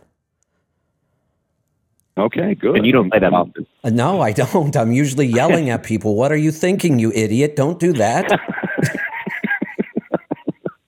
Well, I'm excited to do it. I think I'm going to get a wake-up call in terms of comfort differences. I've been used to a 2021 Oh, absolutely. Freightliner Cascadia, but Yeah. But I don't mind being a little uncomfortable and I hope it'll be worth it. So you know what I've always glad found? to hear that you approve, and Because I've driven all kinds of trucks over the years, new trucks, old trucks, gone back to old trucks. What I've always found is within about a week, if that, no matter how bad the truck is, I seem to get comfortable in it anyway. Right? You just kind of get used to it, I guess. Yeah. Yeah, humans can survive pretty much wherever you put them if they have some resilience, and so I'm counting on that being the case. Where after a while, the no doubt increased noise and engine noise and wind noise and things will be become the norm. So, I'm glad to get that affirmation. Because it does. It's not the normal plan. I mean, I understand that most people aren't, looking for this sort of truck, but that's just kind of where I went in terms of, my needs and costs. So I'll give it a shot. Congratulations, and keep checking in with us. Let us know how it goes. I definitely will. All right. Thank you. You're welcome. Thanks for the call. Let's go to Kansas City. Jay, welcome to the program. Got a fun question for you guys, and I'm not caught up on Tuesday episodes yet, so I don't know if it's been asked, but as soon as I ask it, I've got to go. I got way stations and construction coming up, but All right. I was wondering if money was no object, no rules, no regulations, and you could do whatever you want. What would be everybody's truck of their dream truck? What would they want to buy? How would they spec it out? Not as much specs, but what would you do to it? And gotta go. Thanks, guys. All right, I'll start, I guess. I could approach this a couple ways. I could approach this as, am I buying the truck to put it on the road and move freight and make money? Obviously, that's mostly what we buy trucks for. But because of what I do, I also have the desire to just test a lot of stuff and prove things. So I'll start with if I were going to buy a truck and move freight today. My opinion on this obviously has changed many, many times over the years as trucks change, engines change, technology changes. Currently, right now, hands down, don't even have to think about it, I'm going to go build a turbo compounded downsped Volvo. I love the cab. I love the comfort. I love the quality of the truck itself. And in my opinion, it is the best engine architecture on the market right now. We've got Joel getting 12 and 13 miles to the gallon sometimes with this. No emission problems, lots and lots of really usable power. It's got a really nice, it's built well for the torque curve. Hands down, I don't even have to think about it. Second truck to move freight with would probably be, and man, we're just not hearing about many of these anymore, and I'm wondering why, would be a Western Star with the aerodynamic Western Star with the DD12 is what I would build. And I know we haven't proved that engine quite as much, but that would be part of what I would want to do. I would want to prove that the 12-liter could be built really well, too. And I'm not even sure on my specs on a 12-liter. I'd have to work on it a bit. Do you mean DD13? 13, I'm sorry, not a 12. Thank you. Yeah, DD13. Okay, did I miss one along the way? Or? Yeah, no, you're right. Thank you. A 12. Those would be... I honestly can't think of another truck that I would be interested in owning right now. I love the quality of PACCAR products. I can't take either one of their engines. I just wouldn't do it. I don't like the architecture. I don't like the results we've seen on the road. I don't want to fight with all the problems they've had and the poor fuel economy and the fact that we can't seem to spec that truck right. They don't give us a drivetrain that helps us spec that truck as good as we might be able to. But even if they did, the architecture stops us from really achieving what we want to achieve. So those two for me are just out. PACCAR, because those are the only two engines I could get. The other thing I would be really interested in doing test-wise, I would love to build, like I said, either a really efficient Volvo or a DD13 and a Western Star, and then I would like to run it side by side with a Tesla and see what the real numbers are in the real world. And for me, if I would do that, I would just build I would build freight up and down the I-5 corridor, Washington to California and back, and stay on I-5 so I could control charging stations and all that other stuff. But if I could dream, if I were to get back into trucks right now, that's kind of how I'd want to do it. Anybody else have any thoughts? Well, I mean, if we can do anything and not have to buy something that's on the shelf right now, it would have to be a 12.7. I didn't even think about that part of the question. Right. Good point. That my thought would be, hey, if we're going to build anything, I'd probably get a PACCAR product, and then like a 3 or 579, get some aerodynamics there, and then of course the 12.7 in it. Good point. Really? Good point. Well, let me throw out another kind of project that I had always talked about and thought it really had potential. I've learned a little bit more. Maybe it doesn't have as much, but I would like to go prove this or disprove it, one of the two. I have talked many times about building a truck-trailer combination specifically that work together and get the best possible fuel economy we could get. And knowing that you're never going to drop that trailer and let another truck pull it. That's how specific it's going to be. And here was what I always wanted to build. I would probably start with even something like a T6. I would build it as a 4x2, just a true single axle tractor, with an 11.1, nice and light. We're going to build this tractor really light. We're going to match it, and I don't care whether it's a flatbed, a reefer, drive-in, doesn't matter. We're going to match it to a spread axle trailer. The trailer is going to have a lift axle, and we're going to have a sliding fifth wheel, pretty common, but we're also going to have a sliding pintle hook on the trailer. Now we can change the weight on every single axle, and we only have 4 axles now, not 5. But we can change the weight on every axle significantly because not only can we move the fifth wheel, we can move the pintle hook. And we can put more weight up on the tractor to get it up to our front axle. I would have an oversized front axle, probably 15.3. I forget what the axle ratings are. But I'd be in that 15 to 16,000 pound axle rating on the front with the bigger tire to carry the extra weight. And we would be spreading the weight out over those 4 axles. And my guess is I could scale almost everything that anybody else scales on 5 axles. And when we're empty, we'd be on 3. That would be kind of my dream, even kind of old school technology still. But what could we do with a truck like that?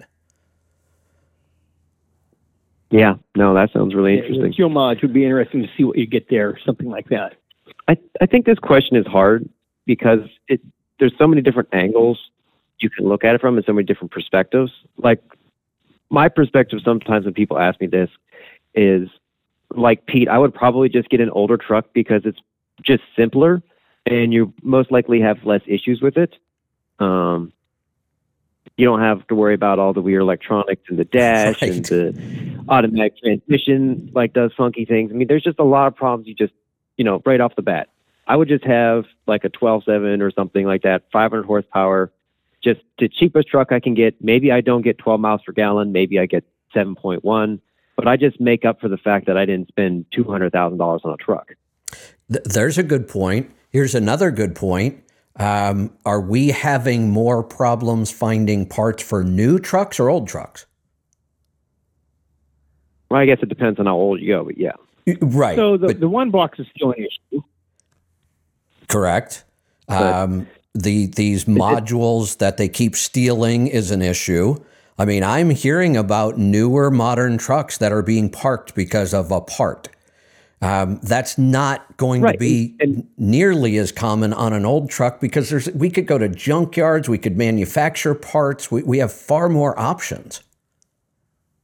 Yeah, I mean, you have aftermarket if you have to. Right. You have an old truck that if the wipers don't work, there's a switch. You can wire a switch on the dash, like a toggle switch you can buy. That's right. On Amazon, wire it to a relay, and then the wiper motors work. Yeah. You have like a new truck, like a new whatever.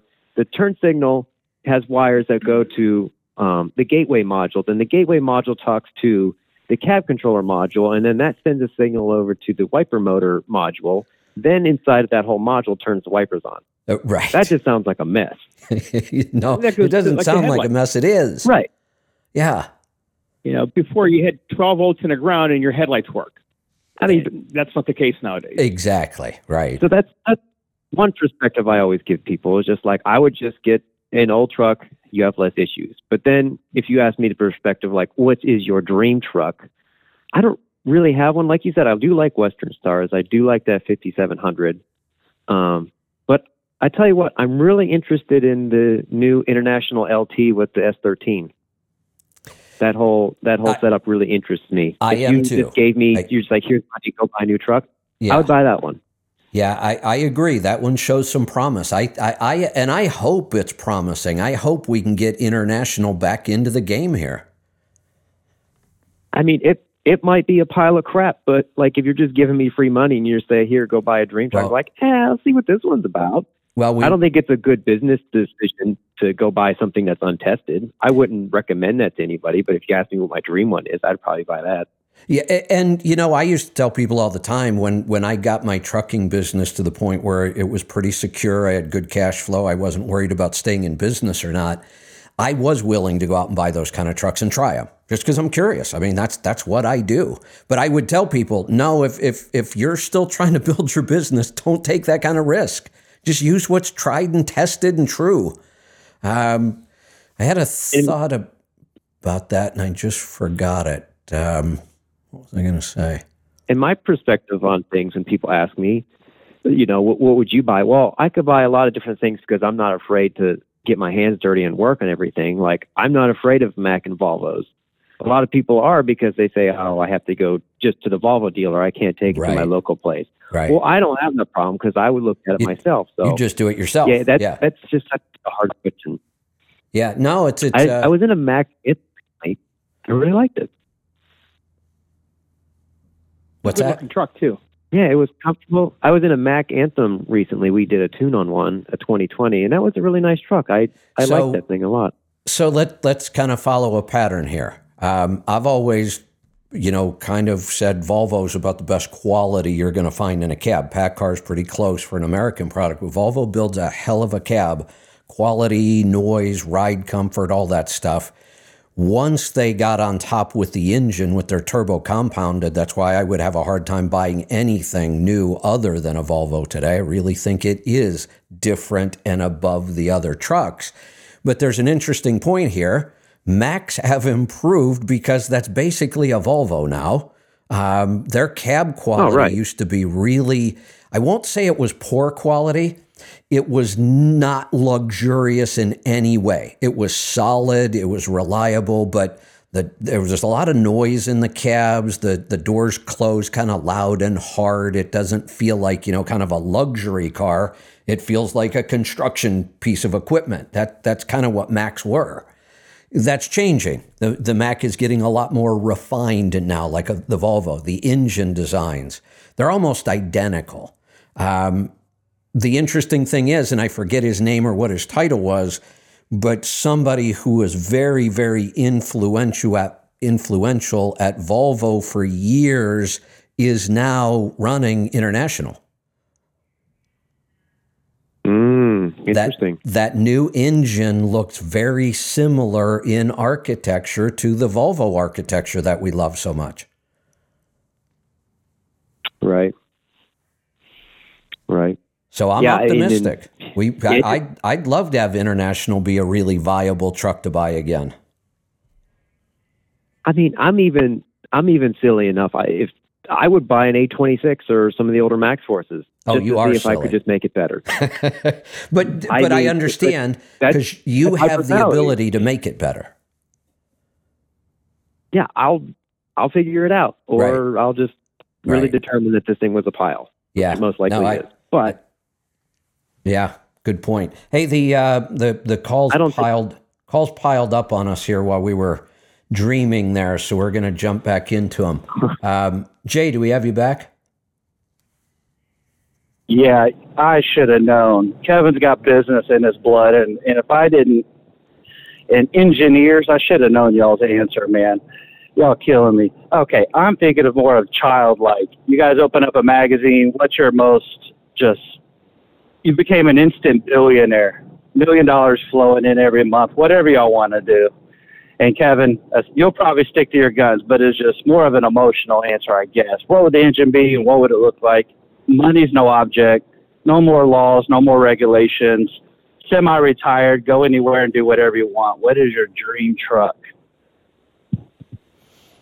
Would y'all answer still say the same? I would go back, I guess, to my kind of 4-axle thing because to me, look, I could spec all kinds of trucks and go out and make money with them. I think I'd make the most money and be the most comfortable and the happiest with my answer around Volvo. But I could build 15 totally different trucks, different engines, different configurations, and go make money with them. So for me, making money with a truck is not hard. I could do it all kinds of ways. So for me, it becomes more of, can we prove something new kind of thing? Obviously, if it's a dream truck and I'm just going to drive around and kind of see the country, nothing would be all that important other than give me plenty of horsepower and torque, which is easy to do. I mean, we don't even have to get weird to do that. And give me a really big, cool sleeper that I could live in. I mean, that I'd be focused on the amenities in a truck like this, not really the engine, drivetrain, or technology, because that wouldn't be all that important anymore. I'm not trying. Almost all the work I have done on trucks and engines and drivetrains over the years has really had one goal: make more money. And now all of a sudden you're giving me a scenario where I don't need to make money at all. Yeah. So really, I know the answer sounds kind of weird, but I wouldn't be focused on drivetrain and tires and technology and efficiency because I don't need to. Now I'd be focused on, my God, this thing has a smart car pops out of the back so I can run around and do whatever I want, because that's the kind of stuff I'd be dreaming of. Gotcha. What about you guys? No, I was thinking I would just ride with Kevin. $1 billion. I'll let No, you make him cook, make him do everything. Yeah, you'd be out there with your big cam, with your brick on the floor, You just love those piles of crap. Oh yeah. A mechanical N14 would be it. Trouble free. You make me sick. Mechanical N14. All right, Jay. Pete. And now that you've led us down this rabbit hole, anything else? You know what? Yeah, we're already going down this rabbit hole. You guys are in charge of the country and you got all the money you want. What would you do to the industry as a whole? Trucks, parts, network, I mean, whatever it is. What would, if you guys could do anything to make everything better, what would you guys do? You know, realistically, I'll I'll jump in and answer that, because this is the kind of stuff that, you know, I've been working on and thinking about for 30 years. You may be surprised by the answer. Standing here right now, Nothing. I don't have a clue. I don't even know where I would start. Here's why. We've never had that option. Our option has always been deal with what we've got, deal with the regulations, deal with the problems, which is like every industry and every job. So I've never thought about why would I? It's never been an option. I just never thought about, if somebody said you get to change anything you want and your goal is to make the trucking industry better and anything's possible, hell, I have no idea what I'd do. You know, Kevin, one easy one is more truck stops in rest areas. I mean, that's a huge problem. Kevin, Rutherford Truck Stop. Bring it on. You know, okay, let me throw one out then. I do have an idea, and I had thought about this.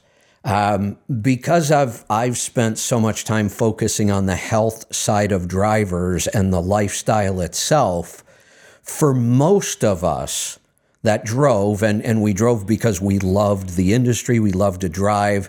The downsides, honestly, and the reason I built my operation the way I did was because after spending a couple years over the road with kids, I said, I'm not doing this anymore.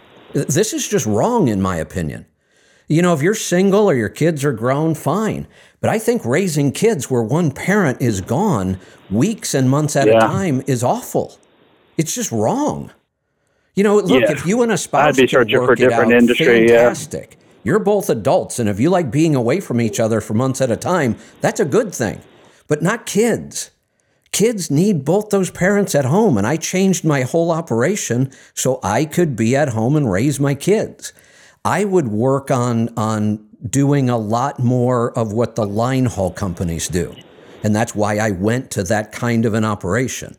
You know, my freight out of Orlando every day needed to go to Charlotte. That was my freight. And if you wanted to do that, you would have to drive all the way up to Charlotte, spend the night, and drive freight back the next day. Well, why not send a truck out of Charlotte and a truck out of Orlando, meet in the middle, swap trailers, everybody goes home, and we're home every night?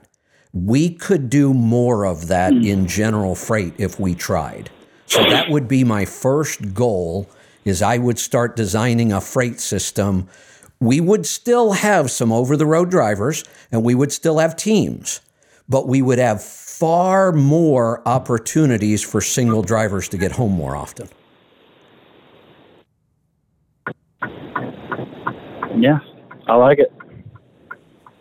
So I guess I did have one. How about big Pittsburgh Power and Kevin Rutherford team up for some truck stops?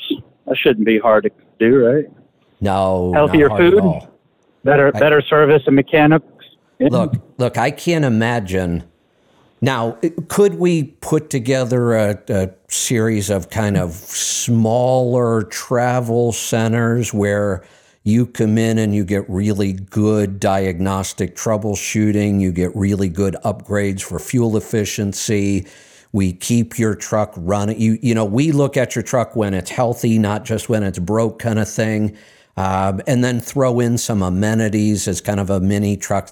You might be able to pull something like that off. We actually attempted it at one time. Robert Fitzgerald and I tried starting that company. We hired somebody to go out and sell the concept. We were going to take shops that already existed and kind of convert them to our model. So we tried. We failed at it. Doesn't mean it couldn't work. It just means it took more bandwidth than we had at the time. And also, honestly, Robert got a lot of pressure from his family to stop doing that and come back into the family business. So there's a whole bunch of things on why that one didn't work. But having said that, building a traditional truck stop was the last business I would ever even want to attempt. I have to go buy... Why is that? Because I have to go buy acres and acres and acres of land, which is expensive. I have to pave it, which is outrageously expensive, and it's got to be heavy enough to handle trucks, and I'm going to have to redo it all the time. And now you pull in and I make 2 cents a gallon on fuel? Are you kidding me? And people bitch if I try to charge them for parking. Oh, hell no, I wouldn't want to run that business. I love paid parking. I know. I would not want to run that business. As long as it comes with a sauna and ice bath, I'll pay for parking. Horrible business to run. And is Bruce on today? I didn't start off on the show. Sorry. And when you want to go build a new truck stop, everybody in the area wants to fight you because they don't want truck stops in their neighborhood. Yeah, that's getting more common. Yeah. No thanks. Is Bruce on today? I didn't catch the beginning of the show. Bruce is out on a boat somewhere. He is not. That sounds nice. Yeah. Okay. Right. Well, I got a million questions, but I'll let you guys get to other calls. Thanks for the answers. I was just going to say, I got to run along. Let's go to North Dakota. John, welcome to the program. Hi, Kevin. You were talking about your dream truck being the Western Star Aerodynamic. Back when the part shortages were on, I actually heard that Western Star stopped making that model. Oh, they may have. They were concentrating on their other. They were concentrating on the other customers because they didn't have enough parts because of the part shortage. That could be. So. You know, Western Star's sweet spot is not the over-the-road market. It's the vocational kind of construction local market. They do a lot more in that than they do over the road. So I could see that. But again, we come back to that whole damn shortage issue. Why are we talking about shortages like we're some third world country? Yeah. It was a couple of years back. I swore I heard it, but no, you could be right. Just figured I'd pass on the info. But you have a nice day. Thank you very much for the information. All right. Thanks for the call. Let's go to Ontario. Kevin, welcome to the program. Hey, thanks. First time caller. My question is, I'm having a problem with my PM sensor. I've had to change 3 since September, so I'm only getting maybe 2 months out of each one. Could I be just getting a bad batch of them, or is there something else that could be possibly going on with it? Well, when you replace them, is it for? I imagine it's because of a certain fault code. Yeah, I'm getting the same fault codes each time. It's SPN 6780 FMI3 and SPN 7323 FMI4. That's what the dealer's getting me. Yeah, I don't know what that is on the top of my head, unfortunately. Do you know what they, in short, what they're for, or do you want me to look them up? No, like I said, this will be the third sensor, the same sensor that I've had to put in a particular one. And I was just kind of wondering, is it just like, am I keep getting bad sensors because they're like $718 a piece? I didn't know if it was just I'm getting a bad batch of them, or if something else is making them go bad or shortening. Well, it depends on what the fault code is for. But I doubt that you keep getting bad ones. It's most likely something else going on with the truck. But you say after you put a new one in, it's good for a little bit, and then they fail again. You get the same fault? Yeah, I'm getting like 2 months. My engine light comes on, so I take it back to the dealer, and he keeps saying that the same codes are coming back, so he just keeps replacing the same sensor. And yeah, I would 2 months at the most. I would say after your third one, you most likely have something else going on, so we probably need to check it out. Okay, yeah, because they just hook up the laptop and away they go, and then that's about it. So. Yeah. Yeah. I'd have to look up that fault code, so maybe give me a call after the show, and then I'll look up the faults, and we can maybe come up with a plan of attack. Okay, perfect. I appreciate it. Yeah, not a problem. Thank you. All right, thanks for the call. That's going to do it. We're all out of calls for today. We're going to wrap this up. Guys, anybody want to wrap up with anything? I want to go back to this. I might be beating a dead horse here, but I don't think so. How wild is it? What are the odds that somebody would make a movie in 2021 about a train derailing with toxic chemicals in a specific city? How many cities do we have in this country? And then it actually happens in that city, not even just near the city, but in it. What are the odds? Pretty slim, I would think. Now, I could also say the opposite. What reason would there have been to make a movie about this and then have it happen? And I guess what I'm saying is, did somebody cause this to happen? Because that would be kind of what I'm getting at, I guess. But why would anybody do all that? That doesn't make sense either. Or is it just the railroad's in such poor shape that you could see it coming? Yeah, hey, that's a an good area point. That's traffic, and we know the conditions are bad. And was it just a coincidence that they managed to get the one city out of 20,000 or however many cities we have that it actually happened in? Right. I mean, I guess the odds are the train only goes through so many cities, so, I guess. Yeah. I don't know. Yeah. Just seems weird. If you want to really work out the odds. Yeah. So anybody have anything? There you go. Overthinking anything. Anybody have anything they want to close with? Yeah, I was just going to mention, the Mid-America Truck Shows start March 30th. 31st, and then April 1st. And we're in the same location we have been, which is booth 69212. So that'll be here before you know it. It will be here before you know it. And unfortunately, that's why I just had to bow out this year. We were trying to work with show management to put a bunch of seminars together, and they were trying to give us our own room to do a bunch of stuff in. And we just started a little too late. That was my fault. We weren't able to put it together, and we have too many projects going on this year. So we're going to hunker down here, get through some projects, and we have already started planning with show management to do something big next year. More than just some seminars in the show. We're actually looking at some pretty big ideas that we might do with show management. So they are actually changing, and this comes straight from the top. I had a conversation with Toby Young. They're changing their model going forward. And I can't say a lot about it right now, but I think what they're doing is brilliant. I think they see the writing on the wall. A lot of the big OEMs, the truck manufacturers and the trailers and big OEM stuff have basically said, look, it costs them $1 million+ to go to that show. I mean, it's insane how much money they spend on that show.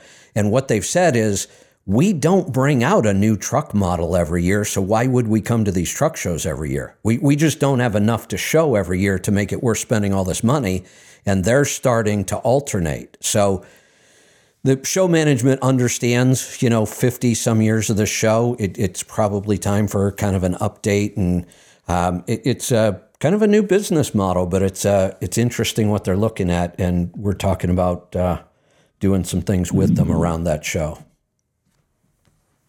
I was hoping that Dallas would stick around, and they would then go, even year Dallas, odd year Louisville, or whatever. But each year we have a show, but it's not the same location. I know. I'd like Dallas. I'd like to see that. Dallas was a great show. It really was. It's a shame. Never been there. Yeah, great city. A lot of awesome restaurants. You can park and walk the whole time.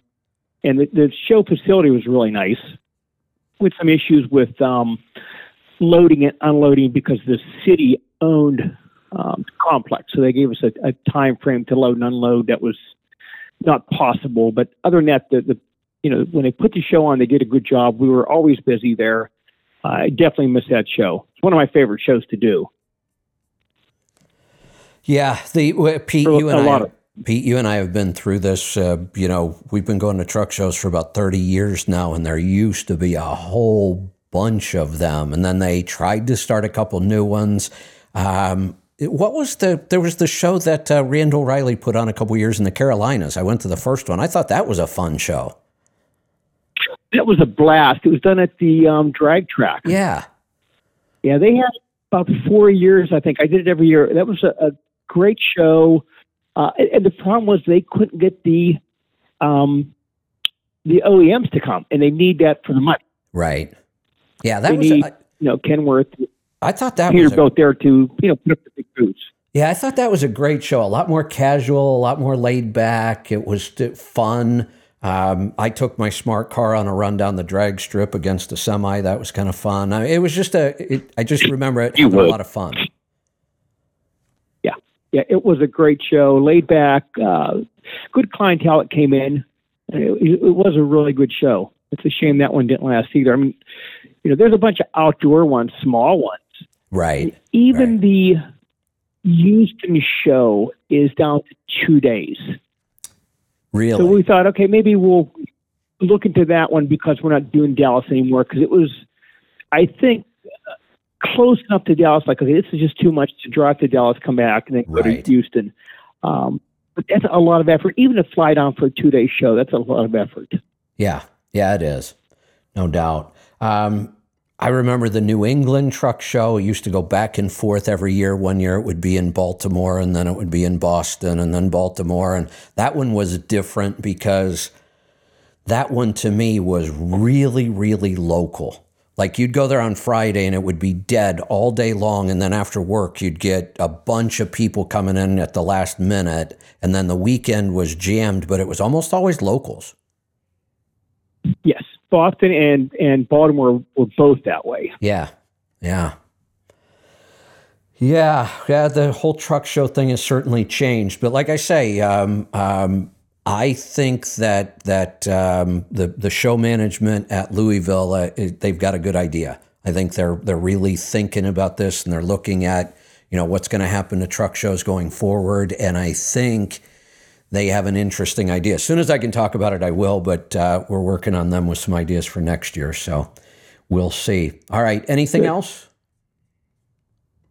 Nope, that is it from me. Yeah, that's it. All right, good stuff. Thank you guys today, as always. We will see you back here next week.